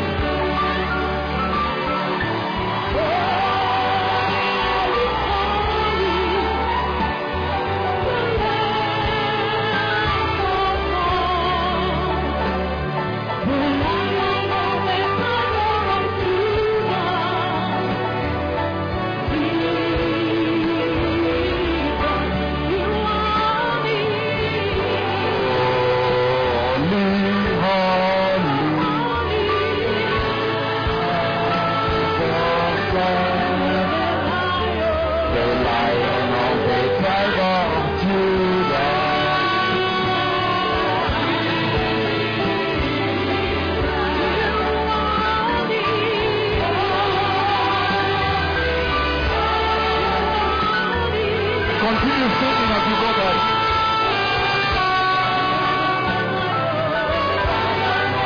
Tribe of Judah.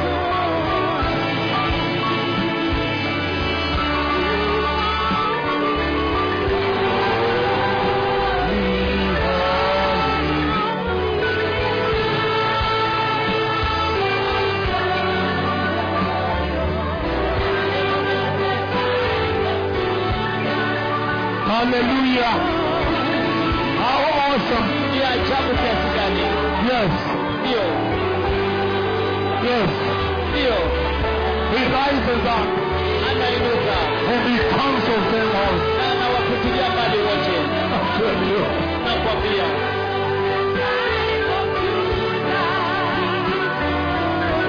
Thank you. I have a long message here Na ujumbe mrefu hapa about the lion of the tribe. kuhusu simba wa I kabila. tell you.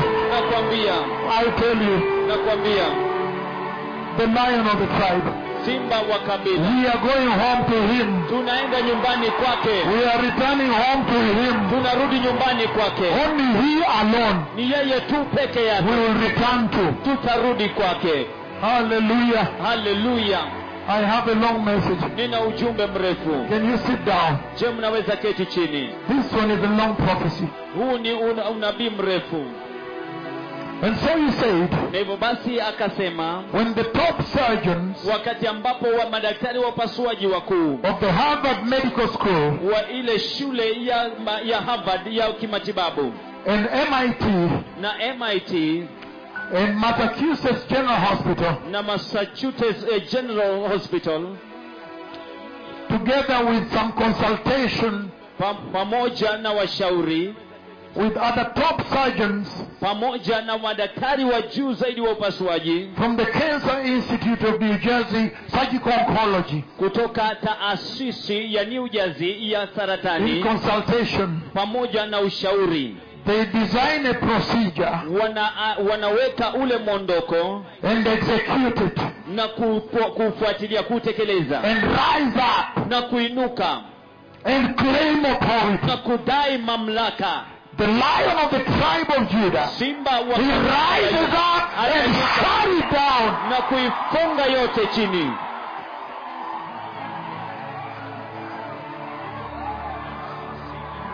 Because he's saying, Kwa sababu anasema all authority, mamlaka yote, civil authority, mamlaka ya umma, civil power, nguvu za umma, strength, uweza, wisdom, hekima, wealth, mali, praise, sifa, everything kila kitu was given to him. alipewa yeye. So he became the king of kings and the king of all. Kwa hivyo akakuwa mfalme wa wafalme na mfalme wa wote.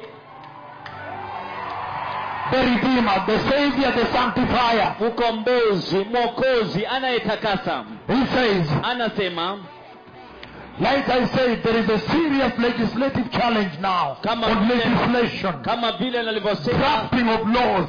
It's as if we don't have enough legal draftsmen good enough to do the job. kuna shida na utatanifu mwingi wanaounda sheria.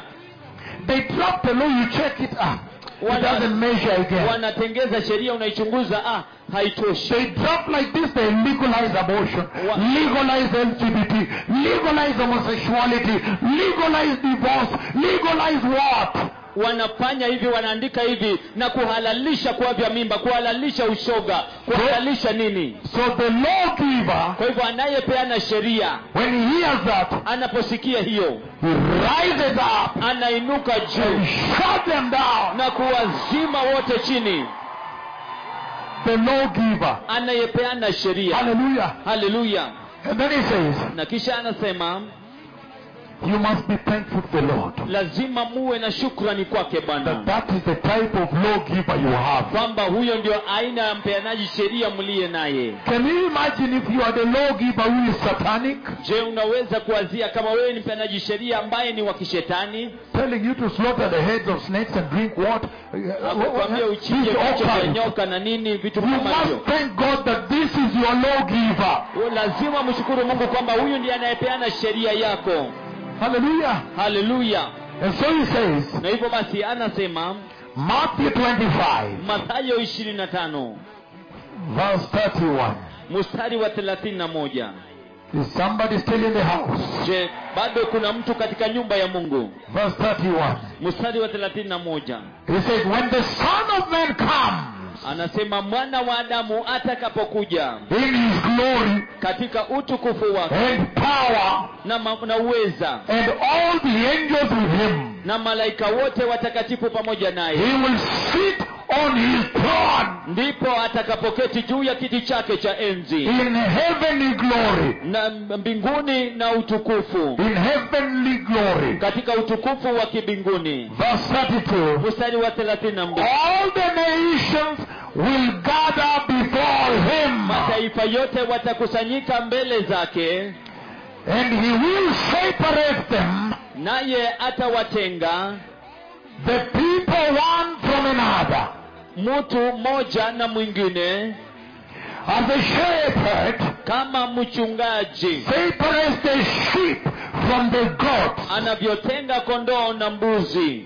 and you put the sheep on the right hand side Ataweka kondoo upande wake wa kuume and the goats on his left, na mbuzi upande wake wa kushoto. then the king, the lion of the tribe of Judah, Ndipo mfalme simba wa kabila la Yuda will say to those on the right, atawaambia wale walioko upande wake wa kulia, wa come kuume, you who are blessed by my Father, and take your rooms in the New Jerusalem. njoni ninyi mliobarikiwa na baba yangu, na mchukueni vyumba vyenu katika Yerusalemu mpya. That is what he meant Hicho ndicho alichomaanisha when he said that the Messiah would be a lion, a king, aliposema kwamba Mesia atakuwa simba, atakuwa mfalme, the lion king. atakuwa simba ambaye ni mfalme. About 4 days, is it 4 days ago? Yapata siku 4 zilizopita. How many, when was it, Joanne Mutai, which date? Ilikuwa tarehe gani? 2 or 3 days ago? 2 days. 4 days. Siku 4. 4 days ago. Siku 4 zilizopita. And then, in that tremendous dream, Alafu katika hayo maono, katika hiyo ndoto ya ajabu, he came all the way from heaven. akatoka kote kote kutoka mbinguni, And this time around, very close, about 5 to 6 meters away. na mara hii karibu sana, yapata mita 5 ama 6 hivi mbali. And then he lay down there. Kisha akalala chini pale. And it looked a little bit like this angle. Yaonekana upande huu katika pembe hii, Akiface upande huu kidogo. akiangalia upande huu kidogo. I have the English audience. Yes, so looking a little bit this facing, lying down this way. Akiwa amelala chini upande huu, And then he turned his head towards me. kisha akageuza Straight. kichwa chake kunielekea mimi. The lion of the tribe of Judah. Simba wa kabila la Yuda. And then I added you. Kisha I nikawaongezeni think 2 days ago. siku 2 zilizopita, na I kisia gave you the first one. nikawapeni ya kwanza, Then I waited to see if you can handle that. alafu nikangojea nione kama mnaweza kuishi kusitiri hiyo. And then Alafu right next to him, kando the tu na glorious Lamb of God was lying there also. Next to him by his feet.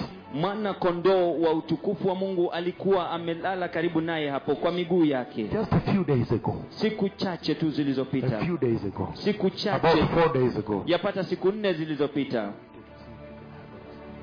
This is what the Lord was talking about. Hiki ndicho ambacho Bwana alikuwa akikuzungumzia. Then I told you Kisha nikawaambia that he has spoken about this meeting. He has given me the message for this meeting. kwamba amenipa ujumbe kwa ajili ya mkutano huu, That it is the lion of the tribe of Judah. kwamba ni simba wa kabila la Yuda. He is the hope of the nations. Yeye ndiye tumaini la mataifa. Only through him can you see eternity inside heaven. Ni kupitia tu kwake unaweza kuona umilele ndani mwa mbinguni. Can you sit down a moment? Je, mnaweza keti chini kidogo? A powerful conference where God himself is involved. Kongamano la nguvu sana ambapo Mungu mwenyewe anahusika. in the glory. He comes, he himself in the cloud. No. You see, he's looking for the prophets No. to settle the glory on their head. Na utukufu wake yeye mwenyewe anashuka, anawatafuta manabii wake kutua juu yao. And he says, naye anasema, the lion. Simba. He says, Judah, you are a lion's cub. Anasema wewe Yuda ni mwana wa simba. Meaning there is a lion coming. Kumaanisha kuna simba anayekuja in you. ndani mwako. And he will sit naye ataketi on that day. Katika siku hiyo. And divide the sheep from the goats. Na kuwagawa kondoo kutoka kwa mbuzi. And tell the goats to head this way. Na kuambia kondoo mbuzi elekea upande huu. And gather the sheep on this side. Na kuwakusanya kondoo upande huu mwingine. And tell them the wonderful words. Na kuambia maneno ya ajabu. Matthew 25 again. Mathayo 25 tena. 31 on. 31 kuendelea mbele. Very powerful. Ya nguvu sana sana. He says. Anasema. Then you say. Alafu anasema. Come you who are blessed by my Father. Njooni nyinyi mliobarikiwa na baba yangu. Take your inheritance. Chukueni urithi wenu. The kingdom prepared for you. Ufalme ulioandaliwa kwa ajili yenu. Since the creation of the world. Tangu kuumba kwa ulimwengu. How powerful a blessed assurance. Ni iliyobarikiwa kiasi gani? Meaning nobody takes it away from you. Kumaanisha hakuna mtu anayeichukua kutoka kwako. If you walk right. Ikiwa utatembea inavyofaa. Number 2. Na jambo la pili. Revelation chapter 5. Ufunuo mlango wa 5. When he said. Aliposema. That the Savior. Kwamba Mwokozi. Would be a lion, a lion's cub. Atakuwa mwana simba, atakuwa simba. What was the message to the church? Ujumbe ulikuwa upi kwa kanisa? Revelation chapter 5. Ufunuo wa Yohana mlango wa 5. Verses 4 to 5. Mstari wa 4 hadi wa 5. He says the following. Anasema yafuatayo. I wept and wept. That is times 2. Nikalia sana sana. Hiyo ni mara 2. I wept and wept because no one was found. Nikalia sana sana kwa sababu hakuonekana yeyote. Who was worthy to open the scroll. Anayestahili kukifungua hicho kitabu. And look inside the scroll. Wala kutazama ndani yake. But let's begin a little. That is all right. Let's continue from here. Verse 5. Mstari wa 5. Then one of the elders said to me. Kisha mmoja wa wale wazee akaniambia. Do not weep. Usilie. See, the lion of the tribe of Judah. Tazama simba wa kabila la Yuda. The root of David. Wa uzao wa Daudi. He has already triumphed. Ameshinda tayari. And he is able to take the scroll. Ili kwamba aweze kukifungua hicho. And open the scroll. Na kulifungua hilo gombo. With his 7 seals. Na lakiri zake 7. I want to look here. Hallelujah. Hallelujah. He says. Anasema. Verse 2. Verse 2 is very good. Let me start from there before we get to the heat of it. Hebu nianzie mstari wa 2. Verse 1. Mstari wa 1. Revelation chapter 5. Ufunuo wa Yohana mlango wa 5. Then I saw in the right hand of him who sat on the throne. Kisha nikaona katika mkono wake wa kuume yule aliyeketi kwenye kile kiti cha enzi. A scroll with writings on both sides. Kitabu kilichoandikwa ndani na upande wa nyuma. And sealed with 7 seals. Kikiwa kimefungwa kwa lakiri 7. And I saw a mighty angel proclaiming in a loud voice. Nami nikamwona malaika mwenye nguvu akitangaza kwa sauti kuu. Who is worthy akisema ni nani anayestahili to break the seals kuvunja hizo lakini and open the scroll? na kukifungua hicho kitabu. Verse 3 is what I was looking for. Mstari wa 3 ndio ambao nilikuwa natafuta. But no one in heaven, Lakini hapakuwa na yeyote no one on the earth, wala duniani no one under the earth, au chini ya dunia, also no one inside hell. hata pia ndani ya jehanamu hakuna mtu yeyote Hey, was found aliyepatikana, who was worthy. aliyestahili Even to just even do a hand like this towards the scroll, you cannot. hata kufanya tu mkono hivi kuelekea hicho kitabu hauwezi. No one was found worthy. Hakuna aliyestahili. And he says, Naye anasema verse 3, mstari wa 3, no one in heaven, lakini hapakuwa na yeyote mbinguni no one on the earth, wala duniani, no one was found also under the earth hakuna yeyote aliyepatikana pia chini ya dunia that could open the scroll aliyeweza kukifungua hicho kitabu and even look inside. wala hata kutazama ndani So yake. I wept and wept and wept. Hivyo basi nikalia na kulia na kulia. And then one of the mighty angels came forward. Alafu mojawapo ya malaika wakuu akajitokeza mbele. He says, Anasema, and he began to search. na akaanza kutafuta. The mighty angel began to search. Malaika mkuu akaanza kutafuta. And when he was told to search, Na alipoambiwa kutafuta, he was told, aliambiwa, don't limit your jurisdiction. usijizuilie. Don't limit your searching area. Usijizuilie mipaka yako ya kutafuta. Don't try to do that. Usijaribu kufanya hivyo. You just go and go and go. Wewe nenda tu na uende na uende. Because we must find somebody Kwa sababu lazima tukampate mtu. to open the scroll. First of all, even to take it. Kwanza kabisa hata kuichukua. The scroll of God Hilo gombo la Mungu that has the following. ambalo liko na yafuatayo. The blueprint for the deliverance of the church. The blueprint for the sanctification of God's people. Muundo wa uundaji wa ukombozi na utakaso wa watu wa Mungu. That scroll Hilo gombo has the judgment of God. liko na hukumu ya Mungu. The judgment of God Hukumu ya Mungu upon to the nations of the earth. kwa mataifa ya ulimwengu. So you can imagine. Kwa hivyo unaweza ukawazia. And they told the angel, Na akamwambia malaika, you start work. wewe anza Go and kufanya start kazi. looking. And please don't limit yourself. Wewe- You can look all over heaven. If you don't, please try on the earth. Wewe anza kutafuta na usijizuilie. Unaweza tafuta mbinguni kote na usipopata jaribu duniani. Try the earth. If you can't find anybody worthy in the heaven, try the earth. Ikiwa hauwezi kumpata mtu yote anayestahili mbinguni, jaribu He duniani. was not limited in jurisdiction. Hakuwa amezuiliwa katika mipaka.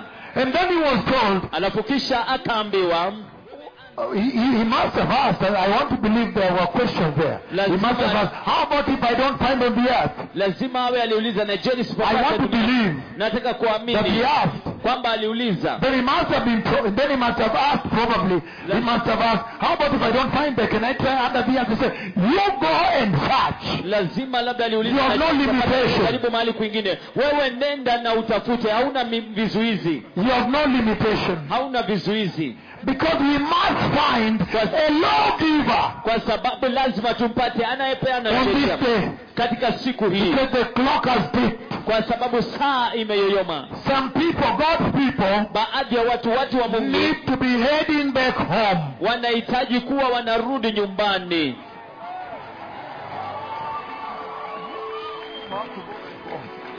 Even the cattle, the ox, Hata the time comes when they must now go back home. hata ng'ombe na fahali I think we are ready for going back home. na kisia tuko tayari wa kurudi nyumbani.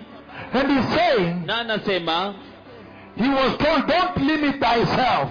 akamwambia usijizuilie mwenyewe. And so he began to do the good work, Na hivyo basi akaanza kufanya kazi nzuri, the great work. kazi kubwa.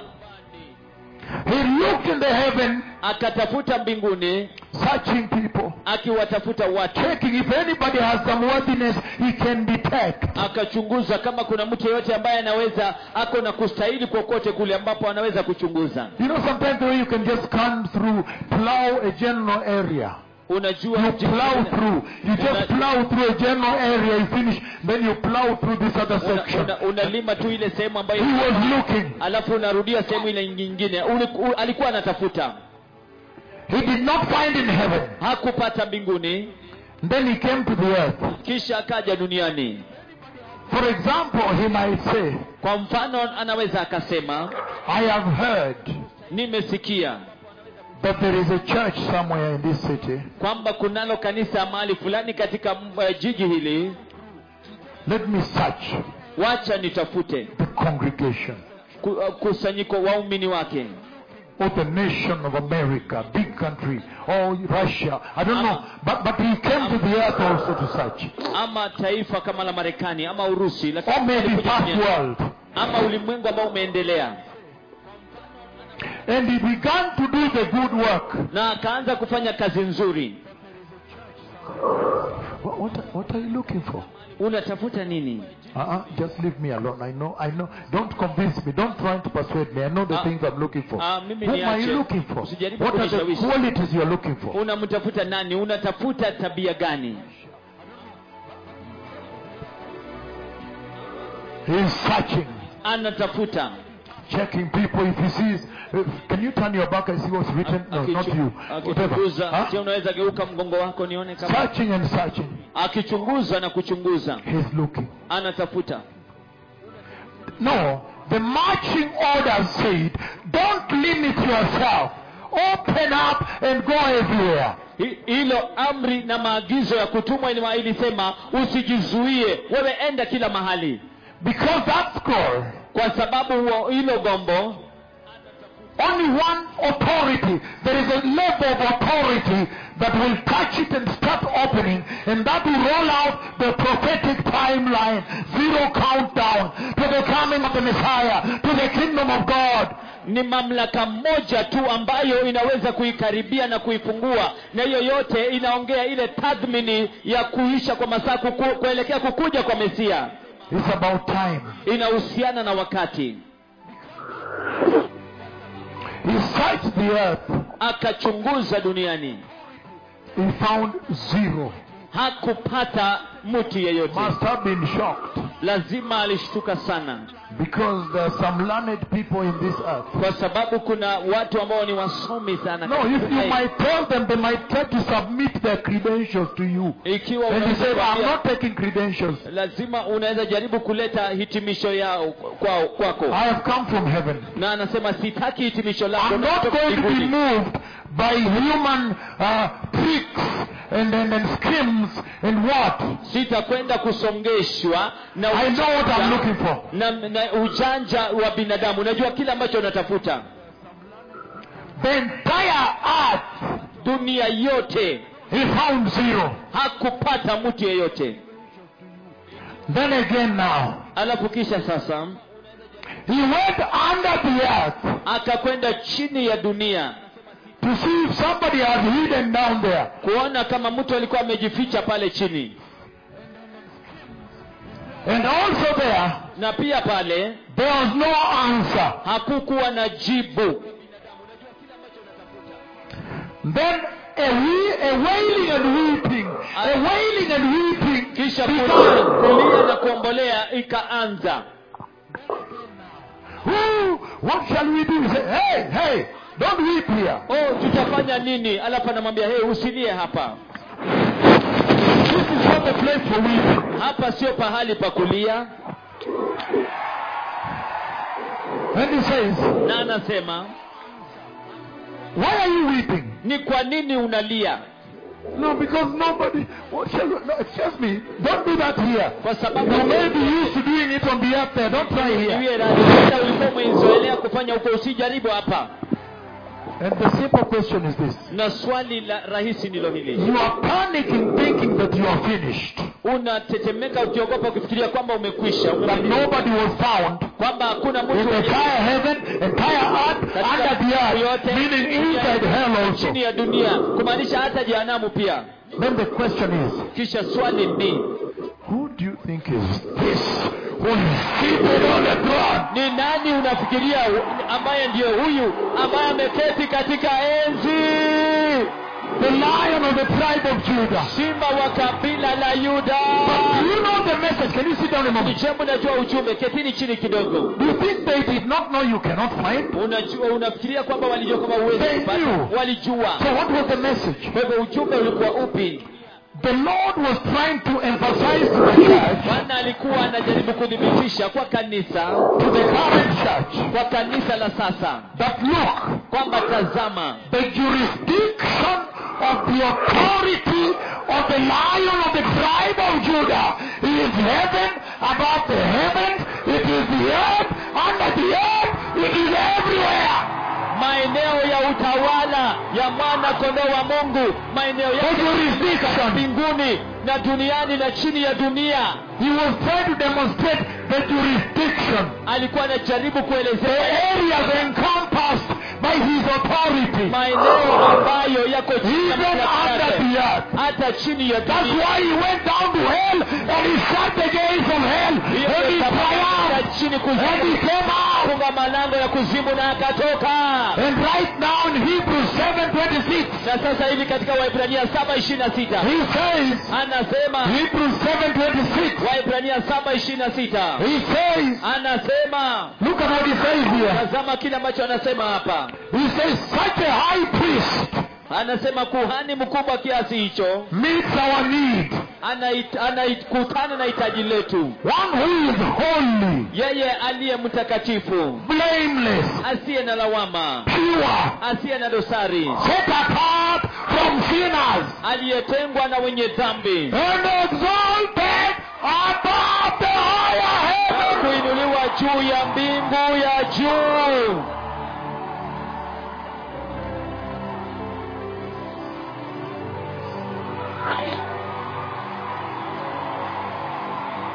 Above the higher heavens, Juu ya mbingu ya juu, above it.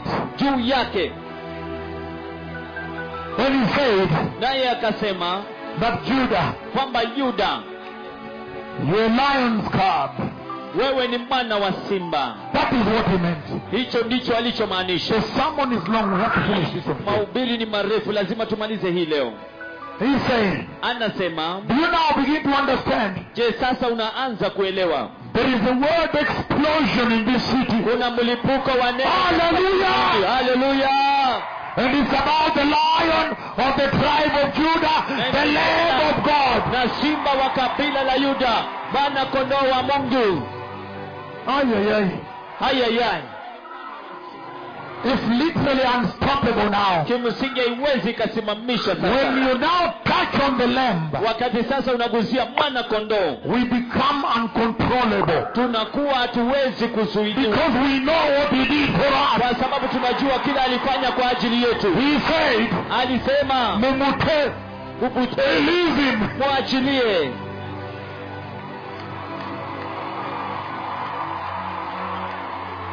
I shocked him. Nilimshtua. He said, Alisema, unbind the legs fungua miguu yake and the hands. na mikono yake Release him. na umwachilie. Aenda kule siku zake huku. Aenda kule siku zake huku. Akule ugali upande ule kwa nyumba huku. Akule ugali wake upande ule nyuma kwa nyumba. Let him go. Wacha aende zake. Let him go eat his days. Wacha aende akule siku zake. He said, release him. Akasema mwachilie. And he went there himself. I cannot believe Na it. akaenda huko mwenyewe, siwezi kuamini. Himself. Mwenyewe. The king himself. Mfalme mwenyewe. Because there is a worship song that says, amazing love. How can it be that you who is my glorious king could have died for me? If not, he could have said, I'm sending somebody. No. Angesema na Himself. mtuma mtu, yeye mwenyewe. We may never understand. Huenda hatutawahi kuelewa. But this sermon is very long. We must finish. Lakini mahubiri haya ni marefu, lazima tumalize. Numbers chapter 24. Hesabu 24. Hallelujah. Hallelujah. Hallelujah. Hallelujah. Numbers 24. Hesabu 24. He says the following. Anasema yafuatayo. Numbers 24. Hesabu 24. 17 to 19. 17 hadi 19.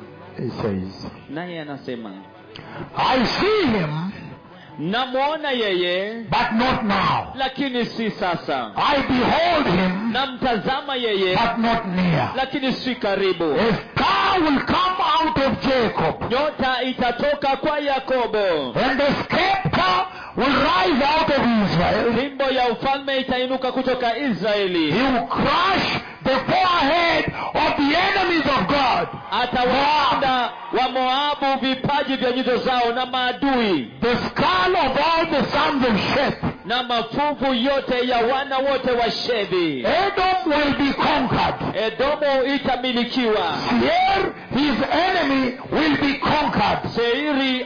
Seiri adui wake itamilikiwa. But Israel will grow stronger. Lakini Israeli atakuwa na nguvu. A ruler will come out of Jacob, Mtawala atakuja kutoka kwa Yakobo, and you destroy the survivors of the city of sin. na kuangamiza walionusurika katika mji. Do you understand the workings of the lion? Je, unaelewa ufanyakazi wa simba? When you come and start doing the good work, Atakapokuja na kuanza kufanya kazi nzuri, meaning kumaanisha he will finish all the enemies of God. atawaangamiza maadui wote wa Mungu. You can see the forerunners have come. Unaweza kuona watangulizi wamekwisha And the fika. kind of ministration between heaven and earth is unbelievable. The sun and everything, the glory, the cloud and everything. You can tell that the kingdom of power is coming Na to crush the enemy. jua na mbingu na utukufu, The unaweza kingdom of kusema power is coming. ufalme wa nguvu unakuja kumwangamiza adui. Ufalme wa nguvu. Ufalme wa nguvu. He's saying if these are signs to go by, Anasema kama hizi ndizo ishara za kufuata, then surely there is a kingdom coming basi kwa hakika kuna ufalme ambao unakuja with power. Look at that. na nguvu. If the biggest object in the solar system can obey on a daily basis, Ikiwa then surely kubwa zaidi katika how sayari, much more when the Messiah finally ni comes? kiasi gani wakati ambapo Mesia hatimaye atakapokuja. If just the forerunners have this amount of power, Ikiwa watangulizi wako na nguvu na uwezo wa look at that, look at that. Tazama hiyo, tazama hiyo. The authority, Mamlaka. the Lord is saying that the authority of the forerunners is all the way into the universe up there. Inaenda kote kote mpaka huko juu. How about the king himself? Na je, kuhusiana na mfalme mwenyewe, On the day now he comes, katika siku ambapo sasa atakapokuja, how will the universe shake? na je ulimwengu utatingika I can't wait for that day. Siwezi I'm waiting for that day. Ninaingojea hiyo siku. I'm waiting for that day. Ninaingojea hiyo siku. Hallelujah. Hallelujah. The day of power. Siku ya uweza. He says, Anasema Ezekiel 21. Ezekieli 21. Ezekiel 21. Ezekieli 21. The lion of the tribe of Judah. Simba wa kabila la Yuda. The king. Mfalme. Before let's read Ezekiel 21 first. Ezekieli 21 tusome hiyo kwa 26, 27. 26 27. He says, this is what the sovereign Lord says. Anasema hiki ndicho ambacho Bwana mwenye nguvu anavyosema. Take off the turban Vua kitambaa chako, and remove the crown. ondoa taji, It is not to be as it was. kwa kuwa mambo haya hayatakuwa kama yalivyokuwa. The lowly will be exalted, Aliye mnyonge atakwezwa, and the exalted will be brought down. na aliyekwezwa atashushwa. And he says, Naye anasema, a ruin, mahame, mahame, I'll make it a ruin. nitaifanya kuwa mahame. It will not be restored Hautajengwa upya tena until it comes to him whom it rightfully belongs. To him I'll give it. mpaka aje yule ambaye ndiye mwenye haki, nao yeye ndiye nitakayemupa. A ruin, mahame mahame, I'll make it a ruin. nitaufanya mji kuwa mahame. It will not be restored Hautajengwa upya until it comes to whom it rightfully belongs. mpaka aje yule ambaye ndiye mwenye haki nao. To him I will give it. Yeye ndiye nitakayemupa. Hey. When he was describing the coming of the reignship, the rulership, the kingship of the Lion of the tribe. Wakati ambapo alikuwa anaelezea kuhusu kukuja kwa utawala wa simba wa kabila la Yuda. So he's saying, Kwa hivyo anasema the lion simba represents powerful, very powerful. anaashiria mwenye nguvu sana. It represents the fierceness, Anaashiria ule ukali, the majesty, ule ukuu, the rulership, utawala, leadership, uongozi, kingship, ufalme, royalty, ukuhani, ule ufalme, monarchy, utawala, king of everything, mfalme wa kila kitu, king over everything, mfalme juu ya kila kitu. the royal scepter on his hand Ile fimbo ya utawala mikononi mwake represents inaashiria the king, mfalme, power, uweza, authority, mamlaka, the lawgiver, anayepeana sheria, God's rule, utawala wa Mungu, victories, ushindi, absolute eternal supremacy of God's justice, ule ukuu, absolute milele wa eternal supremacy of the justice of God, ule ukuu wa milele wa haki ya Mungu, the absolute rule of God over all his creation, even the planets and the galaxies. utawala kwa Mungu juu ya vitu vyote, hata kuhusisha zile galaksi na sayari. Lord over all, Bwana juu ya wote, over all peoples, all nations, and all the earth. na dunia yote, All peoples, all the nations, and all the earth. mataifa yote, watu wote na dunia yote. The scepter of God Fimbo ya Mungu is a very dreadful thing Ni for the enemies of God. kwa maadui wa Mungu ni kitu cha kutisha. The scepter of God Ile fimbo ya Mungu is a very blessed hope for we the people of God. ni tumaini lilobarikiwa kwetu sisi watu wa Mungu.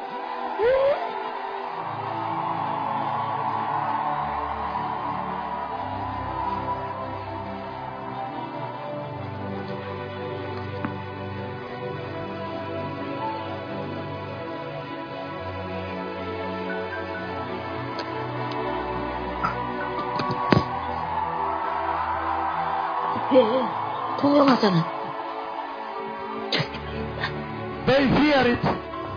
Wanaiogopa. The enemies of God, they dread it. They do like this. Maadui wa Mungu wanatetemeka, wanaogopa, wanafanya hivi Because they know kwa sababu wanajua he is coming with it. anakuja nayo, And they know what he's going to do, to use it to do to na them. wanajua anaenda kuitumia kufanya nini kwao. And yet for us, the people of God, Na ili hali kwetu sisi watu wa Mungu, the scepter of God, hiyo fimbo ya Mungu, we start jumping and say, come Lord, come and judge them, come and judge them. Mungu, njoo na wahukumu, njoo na wahukumu, njoo na wahukumu. Hallelujah! Hallelujah! Hallelujah! Hallelujah! Hey! Come and judge them. Njoo na Come quickly and wahukumu, judge our njoo enemies. haraka ukawahukumu maadui Come zetu. judge the blackmailers. Kuja wahukumu wanaotukana, Wanaodhihaki. wanaodhihaki. Come and judge the blackmailers. Kuja wahukumu wanaodhihaki.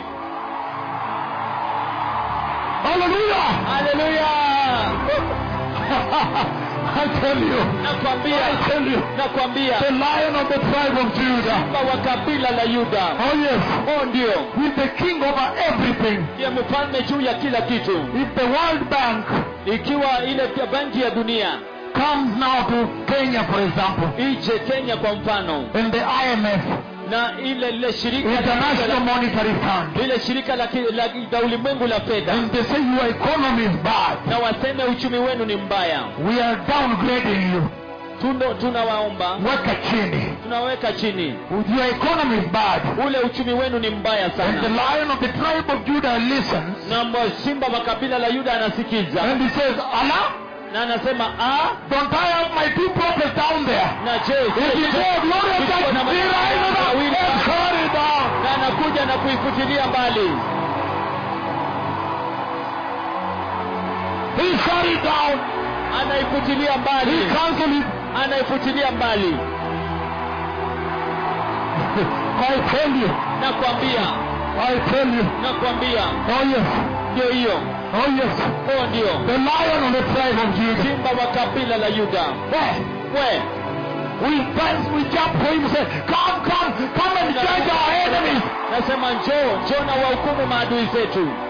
Hallelujah. Hallelujah. And then he says, alafu kisha anasema, I think we have to go home now. Na kisia lazima tuende nyumbani sasa.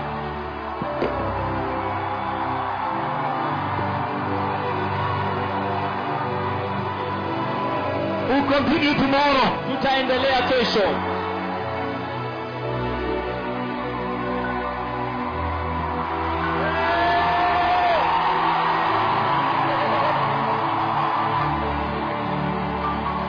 Hallelujah. Hallelujah. He's coming. Anakuja With the iron scepter. na fimbo ya ufalme. Iron is the strongest. Ile fimbo ya chuma ya The ufalme. iron scepter. Ile fimbo ya chuma Very strong. ya nguvu. Strong. Ya nguvu The sana. scepter will not break. It is too strong. Hiyo fimbo ni ya nguvu sana. Hallelujah. Kuvunjika. He's coming. Anakuja. He's coming Anakuja to judge our enemies. kwa hukumu maadui zetu.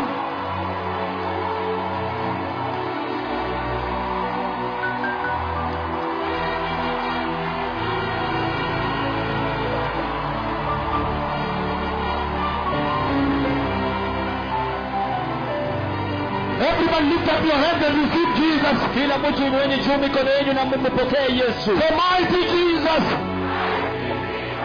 The Lion of the tribe of Judah. I receive you today in my heart as my Lord and Savior. Please prepare me for the kingdom of God. I am ready. Give me holiness and righteousness in the mighty name of Jesus. I'm born again. Hallelujah. Hallelujah.